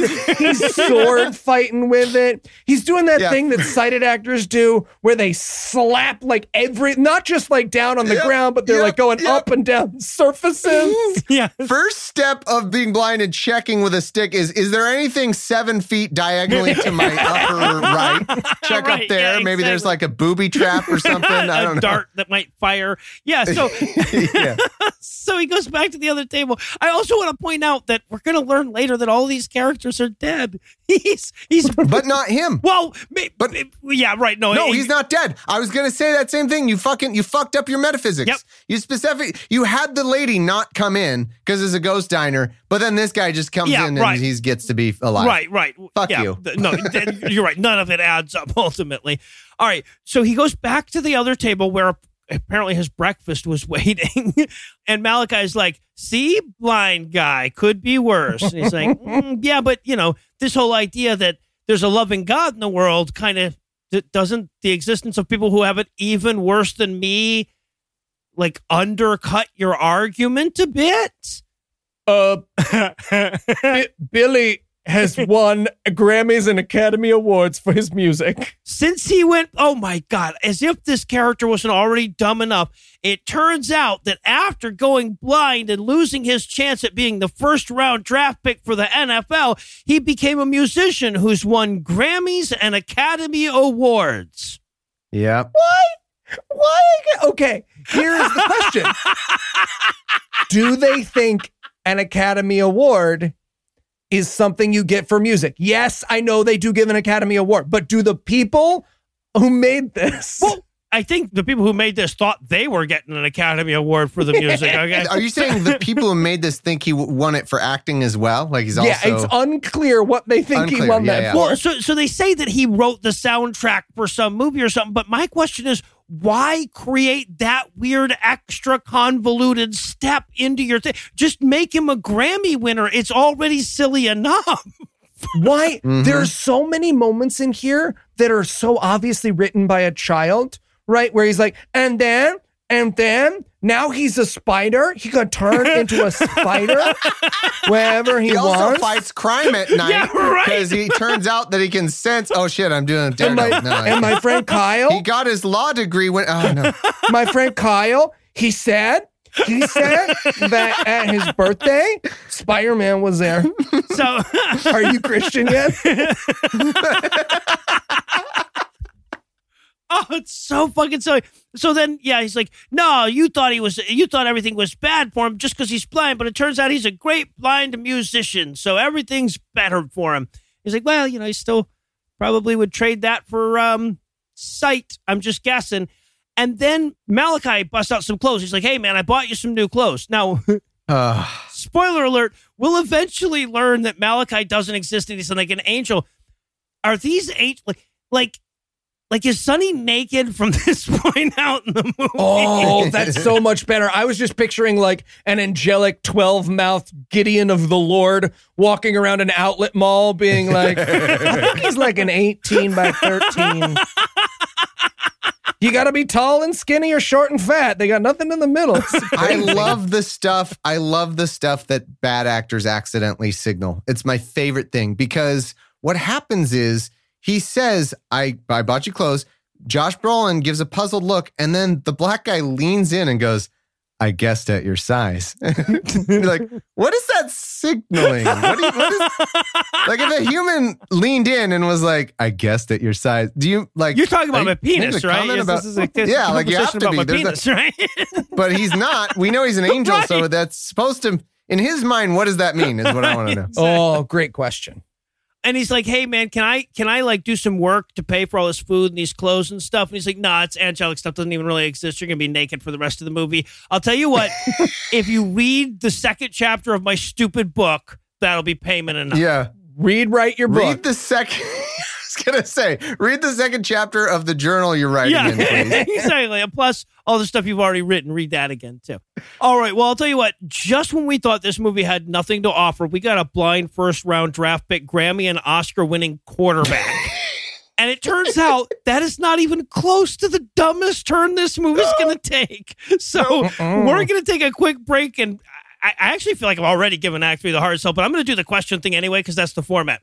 Will Malachi turn out to be an angel? Will all the diner guests, except for that quarterback guy, turn out to be heaven ghosts? Does the writer understand that reveals are supposed to both come as a surprise and make the story make more sense? Find out the answers to these questions and more when we return for the delightfully unhinged conclusion of Psalm 54, Where Are You?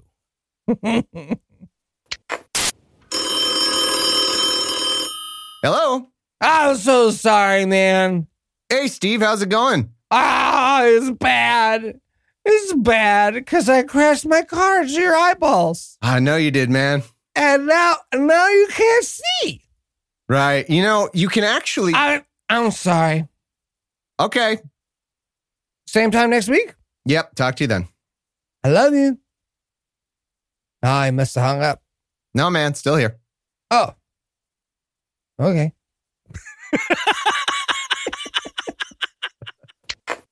Are you sure about this? Yeah, man. Come on. I'm missing OA.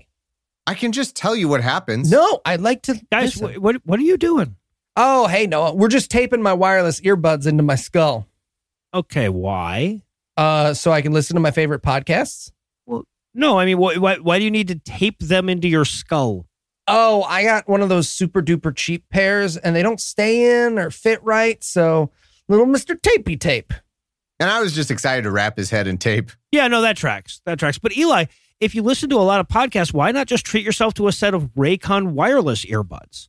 What are Raycon wireless earbuds? Raycons are built to perform anywhere and anytime with water and sweat resistant construction and Bluetooth that pairs quickly and seamlessly. No dangling wires or stems to get in your way here. Raycons come in a range of stylish colors, but always with a comfortable in-ear fit for a more discreet look. And with enough battery life for 6 hours of playtime, you can unplug for a while. The best part, Raycon makes great sound accessible to everyone with wireless earbuds starting at half the price of the other premium audio brands.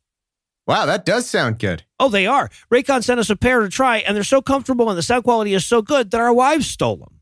Thus the tape. Ah, got it. And right now, Raycon's offering 15% off all their products for GAM listeners, and here's what you got to do to get it. You just go to buyraycon.com/GAM. That's it. You'll get 15% off your entire Raycon order, so feel free to grab a pair and a spare. That's 15% off at buyraycon.com/GAM. buyraycon.com/GAM. All right, no, I'm in. Hey, Raycon doesn't sell underwear by any chance, do they? I don't think so. Why? Okay, so Thomas, we can leave that tape on. Okay. What? I said Raycons are a good product.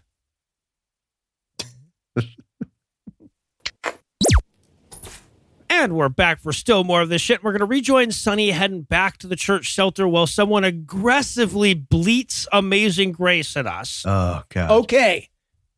This is a goat. It is a goat. It is a goat. It's a that singing learned, yoga goat. and you'd be impressed if this was a goat, Yeah. right? You'd be like, that's pretty good for a goat. Show us the goat. Like, Yeah. show it. If someone was like, meh, meh, meh, meh, meh, you'd be like, I have no idea how you even started training that goat. Well, and that's the fucked up thing is that, okay, in my opinion, Amazing Grace is amongst the most beautiful pieces of music ever fucking written. It's so hard to make that into a bad piece of music, but they managed it for They this fucking soundtrack. nailed it. They fucking did it. By the way, unless it is a goat, then it fucking rules. Like, show me the goat. Yeah, is no, what exactly. I'm saying. Right, yeah, Goats exactly. are GTFO. All right, so he's heading back to the homeless shelter, and on the way, he runs into another homeless guy because this upper middle class suburb is filled with homeless people. Yeah, a perfectly clean, teeth are great, well-groomed homeless guy. Another one of those. Yep. Yep. And so he like physically they run into each other because this movie doesn't understand what running into somebody means. And he's like, "Hey, man, where are you going, fellow homeless person?" And he goes, "Oh, they're running me off. They won't let me stay here." He's like, "That's so weird because it's a homeless shelter." Oh, God. They spend a dozen minutes on this comedy beat? Was there a comedy beat? Yeah, because he's like, "Yeah, man, I was sleeping out back." And the guy came over and he was like, "You should move aside." And he's like, "You sure he didn't mean inside?" Wah, wah, wah, wah, wah. They should have done that in the background. But like, That would have made it more clear. if that was a comedy beat, his response should be, I mean, one, no, I think I heard what I heard. Or two, Yeah. if he was inviting me inside, why didn't he say anything except that one sentence? Yeah. Right, yeah. Why didn't he say, as I started storming off, I was offering you a place to stay? So dumb. No. But so the two of them get to talk, and he's like, "Well, do you want to hang out and tell me your weirdly convoluted backstory?" Oh, do I? He's like, "Well, you want to hear my backstory?" Yeah, I do. Ooh, deep breath, deep inhale. Okay. we got to outdo rule of threes. Like this one Yeah, right. Yeah, has exactly. to outdo the last two. This is the most needlessly elaborate backstory. It's so weird. Good. All they need, reminder, all they need is character is down on his luck. Yep. That's like all That's it. the script note be like, guy has bad things happen. And they're like, okay, so here I was meeting my ex at Nakatomi Plaza, right? And, all right, how much do you know about Hans Gruber? Do I need to explain? It's just like, so fucking ridiculous. Yup. He says, starts with, "I was a cop." And I'm already like, no, you weren't. You were less No, of a cop than that bro was blind. That's not what you were. Oh, He was an undercover cop that had to do the junk so that he could fit in on the junk scene. And then he got all messed up on the junk. and it keeps going. That's not it. No, exactly. It just keeps going and going and going. It's like, it was a turf war. See, the 5th precinct, they got the, you're like, fucking what? I don't. And also, by then, my mother was very, very deep into her lung cancer. Why is any of this? I wrote in my notes, too, is like, is this how the screenwriter thinks people become homeless? He's just walking through New York City, and he's like, yeah, that guy was probably an undercover cop. That guy there, champion boxer. Wait, I'm not done with the story. It keeps going.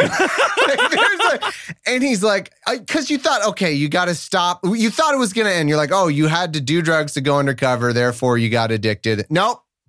We need a few more steps. We're not there yet in this Rube Goldberg it turns backstory. out that there There's was also the rival gang, I think, had another cop that was in it, but he wasn't. Just Again, it's a child. It's a child telling the story, right? I got addicted to the drugs, but no, I didn't. So then there was a bad cop and I killed him. It starts to turn into The Departed at a certain point, right? He's like, it is The Departed. Oh, Yes. God, you're right. He just describes the I made the fucking Die Hard joke. I should have done Departed. You're right. That's way better. And then Mark Wahlberg, he showed up at my apartment and he was all covered in plastic. I will say this, though. If his story had ended in, "So you want to smoke some crack?" I would have been like, okay, that's a great comedy. Yeah. oh, Jesus. Yeah, so there was a bad cop that got killed during a shootout, but nobody knew he was a bad cop except for this guy. So then he got blamed for the other cop getting killed. It's so weird. And again, none of it. So All good. we It does not need matter. is that the guy is homeless. All it has to be is like, fucking got laid off, downsizing. End of scene. That's it. End of scene. They got to the end of this movie and it's like, well, this is only a 70-minute movie. shit, we wanted to go for an hour 39. Well, 29 minutes of cop backstory. All right. That's okay. There's two rival gangs, right? They control the docks, but they control the... It's like, what the fuck? Hey, Dave, you know that cop movie you're always pitching us that is confusing, boring, and terrible? Would you be willing to say that as a first-person monologue? Yeah. Well, okay, but and you thought, ladies and gentlemen listening in at home, that was the dumbest part of this scene, but it absolutely is not, because he's like, you know, and then I lost my job and now I'm homeless because of the turf war and the bad cop and the plot of The Departed and Mark Wahlberg and everything. The llama. And exactly, and a goat was singing Amazing Grace. It was really weird. And he says, and it's all because there is no God, and I hate God that there isn't. And then Sonny says, I don't know about that. I've been thinking more and more about this God stuff, and I'm thinking maybe God's just mad at us for taking prayer out of schools. What? He says, hold on. He says, no, he doesn't just say that. He says, do you remember how we used to say the Lord's Prayer in school and then one guy got offended, so we stopped? To which Bruce Willis in Die Hard, or whoever, fucking Leo DiCaprio is like, yeah, I do remember that thing that didn't fucking happen. Yes, I do remember that. Okay, so the thing that they're talking about happening, which of course they get completely goddamn wrong, what they're talking about happened in 1962. Yep. These characters would have to be in their 70s. The whole argument, the only way this whole argument works is if everything now is worse than it ever was. Let me just, hold on, I'm going to grab a history book. 1 sec. I just want to see. Is now 1962. Oh, my God. Oh. Steven Pinker. The history book just ate me. Like it came to life and just ate me, and I'm dead now. So the answer is no. It's not worse than ever right now. God, Sonny just goes on a tirade about how bad politically correctness is. He's like, we're so worried about offending people, but we're not worried if we're offending God. And it's like, yeah, because the people exist in the world and can tell you. I am more concerned with real people's feelings than fake things' feelings. That's true. I'm not offended. I'm not worried about, like, am I going to offend my TV remote if I turn my TV off? No, it doesn't have feelings. Exactly. I didn't even and your ask. TV remote exists. That's a thing in the world. That would make more sense than being worried about offending God. And then, because apparently that argument wasn't stupid enough, he is, in 4 perfect sentences, going to prove himself wrong and end the scene. Yes. Let me give you those sentences. He would say, Yep, please. Maybe God is like a boxing trainer. When I was training at boxing, my trainer worked me hard and I hated him for it. If my trainer had told me I was going to be a champion, I would have worked much harder. God should tell us, fuck. Yeah, one of them, they kind of come to the realization together. He's like, so what you're saying is, had you known, no, scene, end, Shit. cut, I Can think, I think cut. Can I retro cut? Wait, what if I invented a third cop that was also undercover? Does that help? That'll help. And that cop was Jesus Christ. Yeah. Yes. And the chief was on the take as well. Oh, God. 30 pieces of silver they offered him. Yeah. This lady sold her baby to Sandman. Okay, then it's the best movie ever. That we had to pull over the baby. If this is a cop rock prequel, there we go. Yeah. And, okay, so then he gets done with this conversation. We see him. He's at the diner. I guess he broke in on his own this time. Yes, you've gone to great pains, movie, to set up that Malachi specifically has to do a magic trick to open the back door because he's an angel and we haven't caught on yet because we're not smart enough to catch up with your movie. And then this scene, they're like, fuck all that. Hey, I just let myself in. Yes. There is literally nothing this movie sets up that it does not stumble across like a toddler alone in a bowling alley.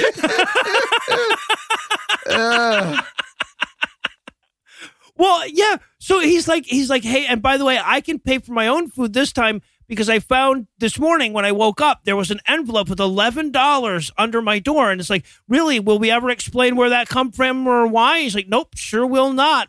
He's like, will it ever be important that you have it? He's like, nope, sure will not. I think he must have blown the undercover cop or something. It's the only way it makes sense. You know what? I did sell that crack after we talked last night. And now it's time for the breakfast metaphor. So no. maybe you've been having a hard time following along with Malachi's message. So he has a fun little prank that he sets up with the cook. So he's been giving him breakfast, and then he brings out uncooked bacon and raw eggs. Oh, no. Oh, fucking A. And You I'm get just it? like, just skip to whatever the fucking stupid life lesson is. I don't want to go through the process of the actor pretending that, what? Looking at his coffee cup. That's not what coffee looks like. Normally, coffee is not dust. It's and then wet. eggs are cooked normally. Right. God. And he has to go through each thing, each thing. item on the fucking plate. Wait, is this bacon? Well, maybe the bacon will be fine. Nope, the bacon isn't cooked either. Damn. Okay, the eggs look like they're still circles, but I should check and announce it out loud. Like, I can't get those in my nose like that. What do I look like, Arnold Schwarzenegger? Come on. And by the way, this prank smorgasbord was to prove the point God's not done yet. Yeah. Yep, you're still being cooked. Also, by the way, he like totally manhandled a bunch of raw food ingredients. Like, not a good move, you know? Like, I want him to get food poisoning in a minute. Just like Right. fucking projectile barf and diarrhea all over the thing.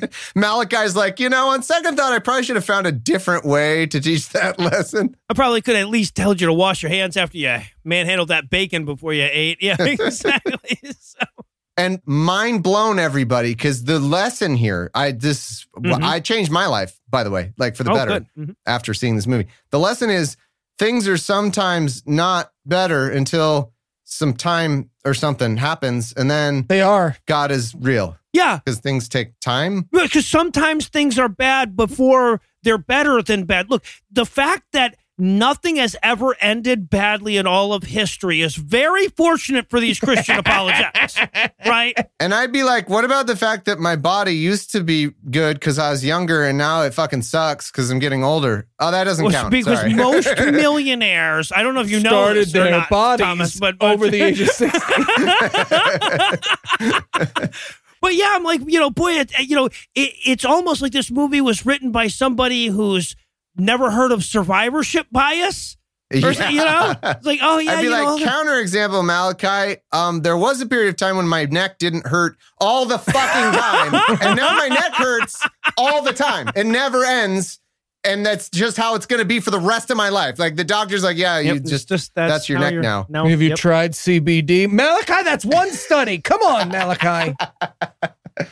All right, so Malachi has to walk over to talk to another one of his ghost customers, and he's like, he's like, hey, do you want to talk to this this Hispanic lady? And he goes like, not really, man. And meanwhile, I'm just sitting here getting ready for whatever this story is going to be. Like, yeah, right. Okay. So I'm an undercover cop.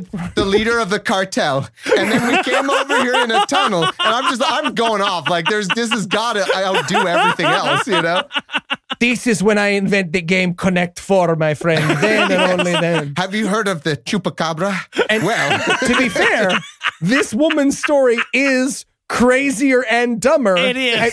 If we take it holistically, it is crazier and dumber. Yep. Oh. And by the way, they couldn't find a single native Spanish speaker for this movie. No. In the United States of fucking America. In Florida. We're told it's in Florida. But they have the scene in Spanish anyways. Yeah. And there's no reason for that. Nope. The only possible reason for that is, one, this is the Spanish teacher at the local high school who was like, I want to be able to show this to my students. Or two, they were like, shit, hour and 37 minutes. We really need that extra minute. Hey, we could double every line in the scene if they have to translate it through a pale-faced nothing boy. Oh, Jesus Christ. Yeah, so she's Miss Maria, and she wants Sonny to go visit her family in Orlando. It's very important that she go visit the family. And she hands him, she's like, here's a little note that I have already written my daughter's name and address on.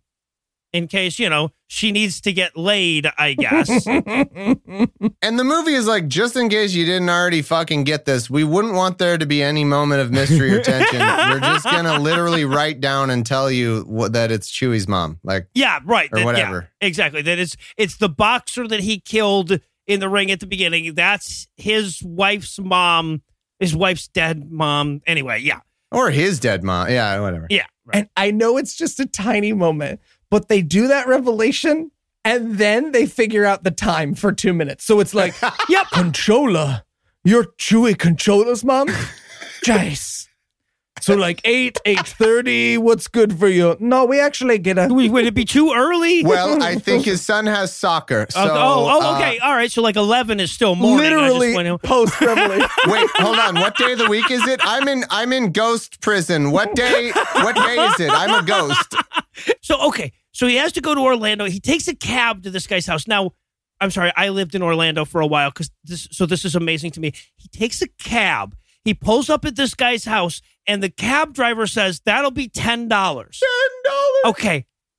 I looked it up. That will get you 2.87 miles. $10. $10. There is no taxi. If you get in a taxi and then get out the other door just to move the 4 feet, they're like, that'll be $12. That'll be $15. Right. Okay, but this just enlightened in me a new fan theory. This movie, based on the timing, Lord's Prayer, this movie was written by a Victorian ghost on a penny farthing. Yeah. You remember Ghostwriter? They hired a too old, they summoned the wrong ghost, right? And he was like, Knickerbockers, Octoroon. And they were like, shit, well, we already summoned the ghost. Will you write us a movie about the modern day based on guesses that you have in that Windows 95 computer? Oh, Jesus Christ. This is a great movie if all you have to go off is word art in the computer that you're temporarily possessing as Ghostwriter. But I do have to say, it was incredible to discover that daytime exists in this movie's universe. Right? This is the first and only, well, except for a tiny one we'll get to, first and only depiction of daylight. And I imagine the son must have sued the pants off them, because they're like, no. And they're like, but Florida, maybe the angle is, I don't know. They tried some argument. So he shows up. Now he's at the home of the boxer that he killed. Now, apparently, okay, first of all, these people are supposed to be gazillionaires, right? Because he was a gazillionaire and they got all his money. Mm-hmm. They're in a tiny little house and he shows up and he's like, so I hear you're single and have a thing for boxers. No, you know what? No, I should have thought that. Let me start again. Let me come back in. I'm going to come back in. I don't know. We need Eli to do this. I don't know that I can even be a part of talking about this scene because the wife, the widow, the victim's, the murder victim's family, the wife is a robot. She is actually an android. And if the movie went in that direction, it would have fucking ruled. Okay, that does pin in that because that is going to explain a hug in about 4 minutes in the movie. That is, I will say it, the most baffling part of the film. It is. Right. So he goes inside this dude's house. The wife says, Gregory, come meet the man that punched your dad to death. Right? Yep. And the kid is psyched. He's like, Yep. yeah, oh, can I get you some lemonade? And he runs out to go like, oh, I get you some cookies and lemonade. Thanks for murdering my dad. He's like, you can't imagine how many times I wanted to punch my dad to death. Oh, man. The kid has never been happier. Yep. He's so glad his dad is gone. Oh, he's been over the fucking moon this past 6 months of not having a dad. And the wife is too. The wife is like, I'm so glad to see you. She comes and she's like, you are my favorite person on the earth. I love you hero. so much. Can we get him a drink, son? Get him a drink and take our dog. You can have our possessions. It's the weirdest thing. It's fucking weird. It's so weird. Right. But as Thomas has pointed out, while those are the lines, her affectation is like this. We have looked forward to meet you for so long. Like if the walls had opened and a cult in dark robes were standing there and they lay him on an altar and cut him open at the end, I'd be like, oh, okay. No, that's good. Here was my pitch. Here's my pitch for you guys. I wish people could see. It's almost worth. Watch the YouTube video of this scene. The way she delivers it if she was like, son, go get our guest some lemonade, because she's a robot. If the son went in and it's really all an act, because she starts fucking sucking his dick. She's just like, we are so glad that you killed our husband. And you're like, I'm baffled. I'm like, what in the fuck is happening? If the son was going to load a shotgun and then come back and just kill him, like it's all an act. Right. And then it's a Tarantino movie and it's fucking brilliant. I'm telling you. Right. I thought the same because at the end of this scene, they blindfold him and drive him away. And I'm like, okay, they're going to take him to a cornfield. All of Hector's family's going to be there to beat him to death. Right? That's perfect. That's how it's acted. And Malachi is standing there with the baseball bat going like, you didn't know he was my brother, did you? You know, or something like that. Yeah. It's like the whole thing was, and then the lady, the lady who got him in the van, that turns out to be like, you know, Hector's ex-girlfriend. Right. It all makes sense then, but no. The mom is like, I'm not actually a ghost. I pretended to be a ghost. Yeah, exactly. It's the only thing that makes sense of this delivery that is fucking unreal. It is, oh my God, it's unreal. We could not possibly express how ridiculous and unhuman these people's reactions are.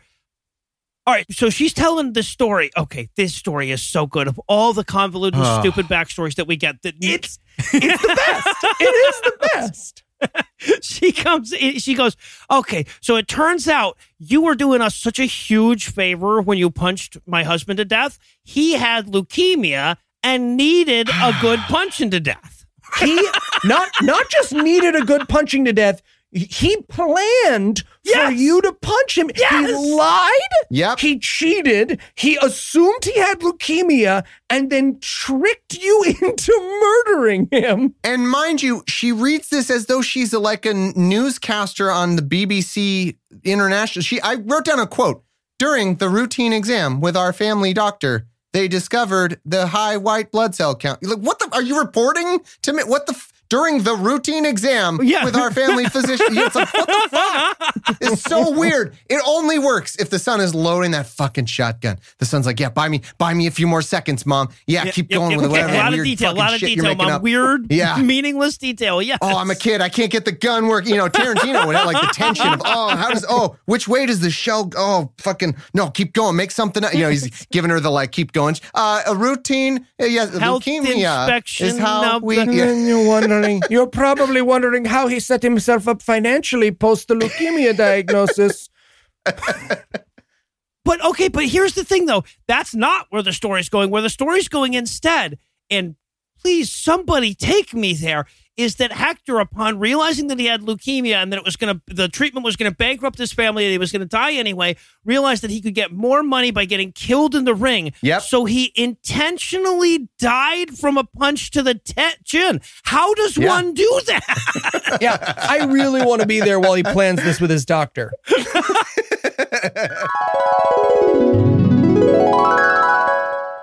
Okay, Doc, give it to me straight.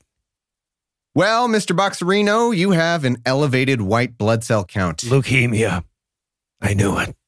I mean, that's a possibility, but we'll need to run more tests. Punched to death. Sorry, what? It's the only way for my family, Doc. I gotta get in the ring and get punched to death. I mean, even if you had leukemia, you shouldn't do that, but you don't know. Oh, I've got leukemia, all right. Hey, Doc. I need you to punch me. I need you to punch me as hard as you can. I'm not going to do that. Look how open my chin is, though. I'm a doctor. Curse you, leukemia! Okay. Well, but yes, it's gotta be. Nothing makes sense in this entire fucking movie unless there's unless he gives him. Like, he's like, hey, man, is there any kind of, like, ampule you can put in my chin that will release a untraceable death poison as soon as I get punched right here?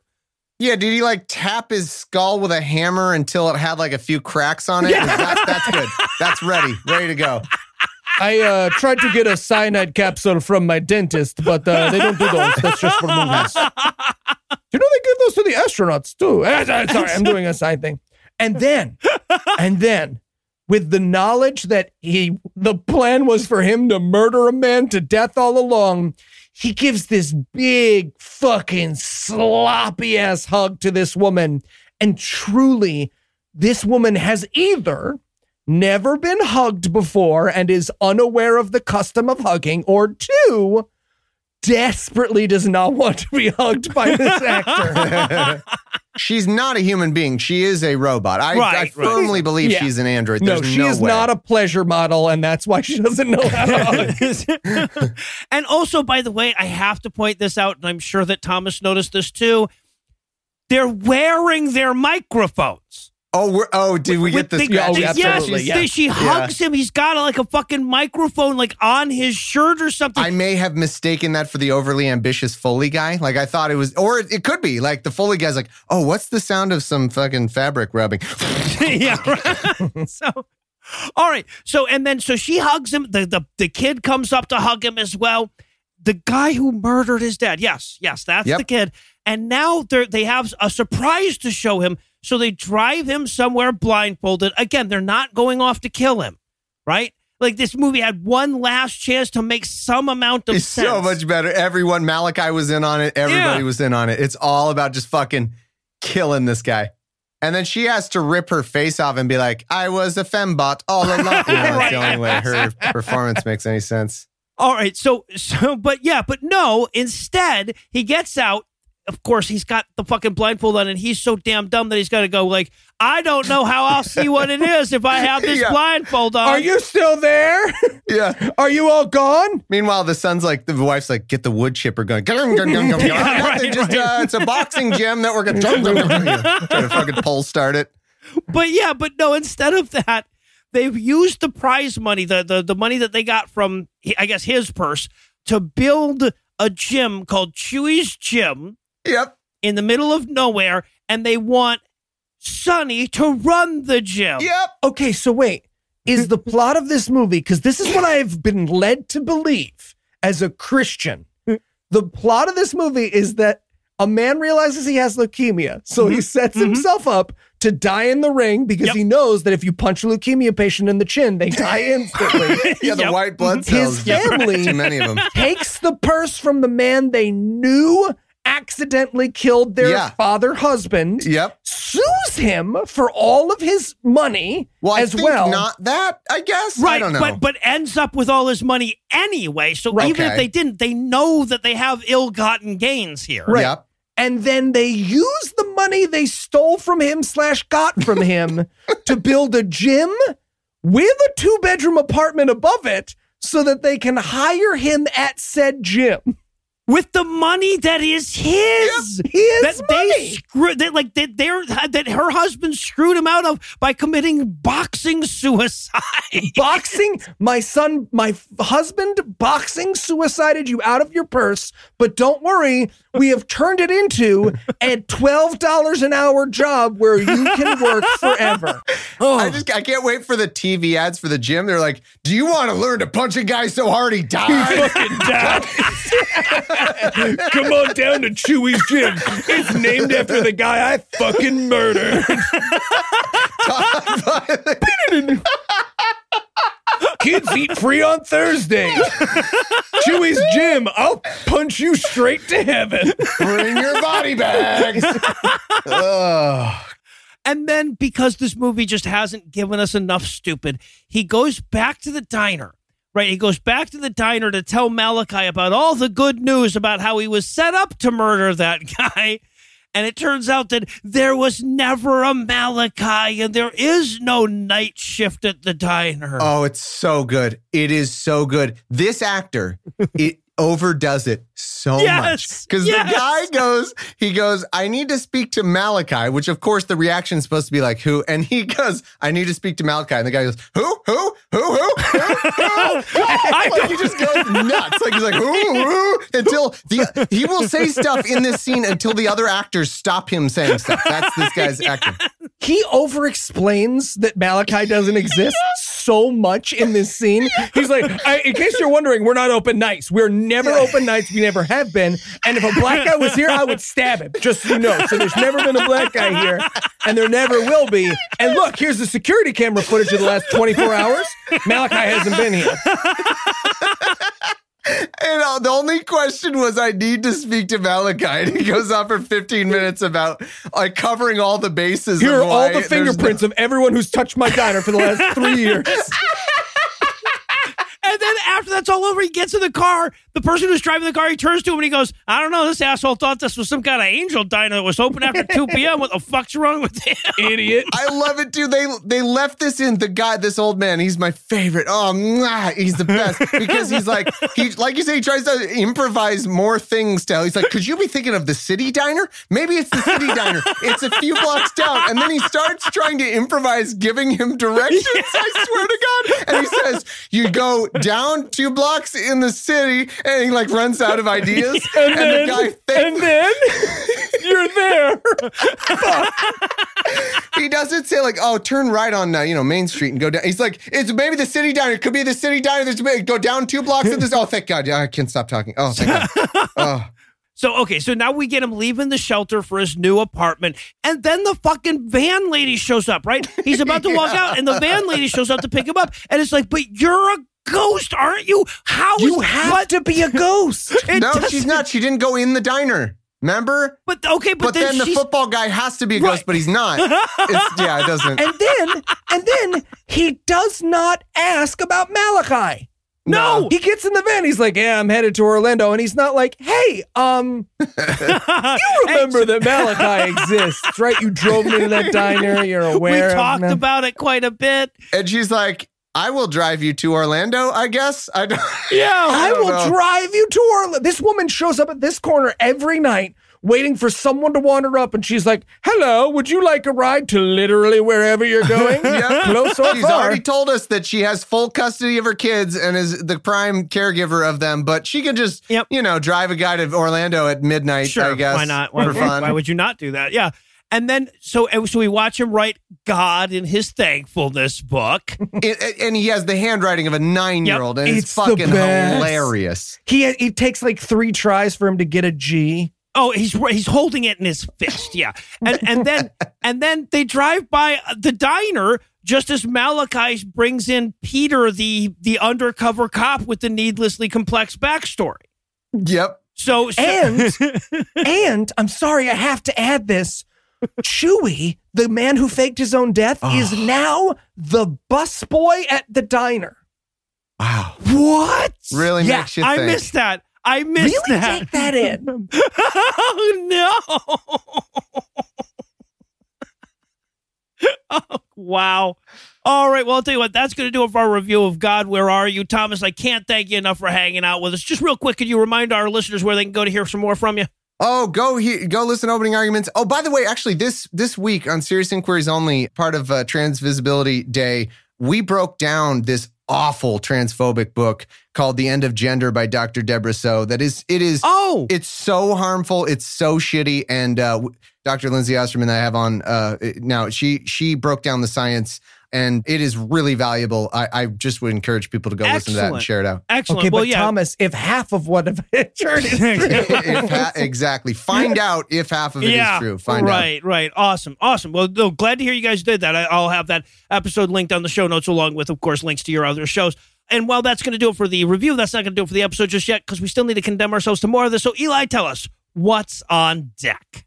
In the gritty, true-life film that promises to tell the real story behind Roe versus Wade when it premiered at CPAC. Oh, God. We'll be watching Fuck you. Roe versus Wade. Oh, fuck you so fuckily. All right. So with that to look forward to, we're going to bring episode 294 to a merciful close. Once again, a huge thanks to all the Patreon donors to help make the show go. If you'd like to count yourself among their ranks, you can make a per episode donation at patreon.com/godawful and thereby earn early access to an ad-free version of every episode.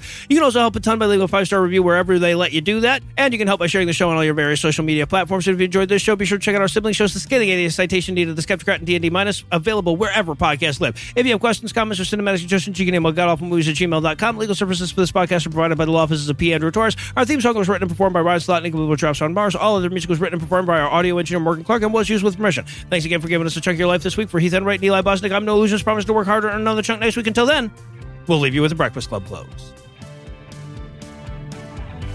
God found out that Chewie manipulated a poor aging boxer into thinking he killed him to death and sent Chewie straight to hell. Good. That homeless ex-cop's training eventually took over, and he shot Malachi. Eli punched a guy to death on the off chance it would lead him to a new podcasting gig and a free 2-bedroom apartment.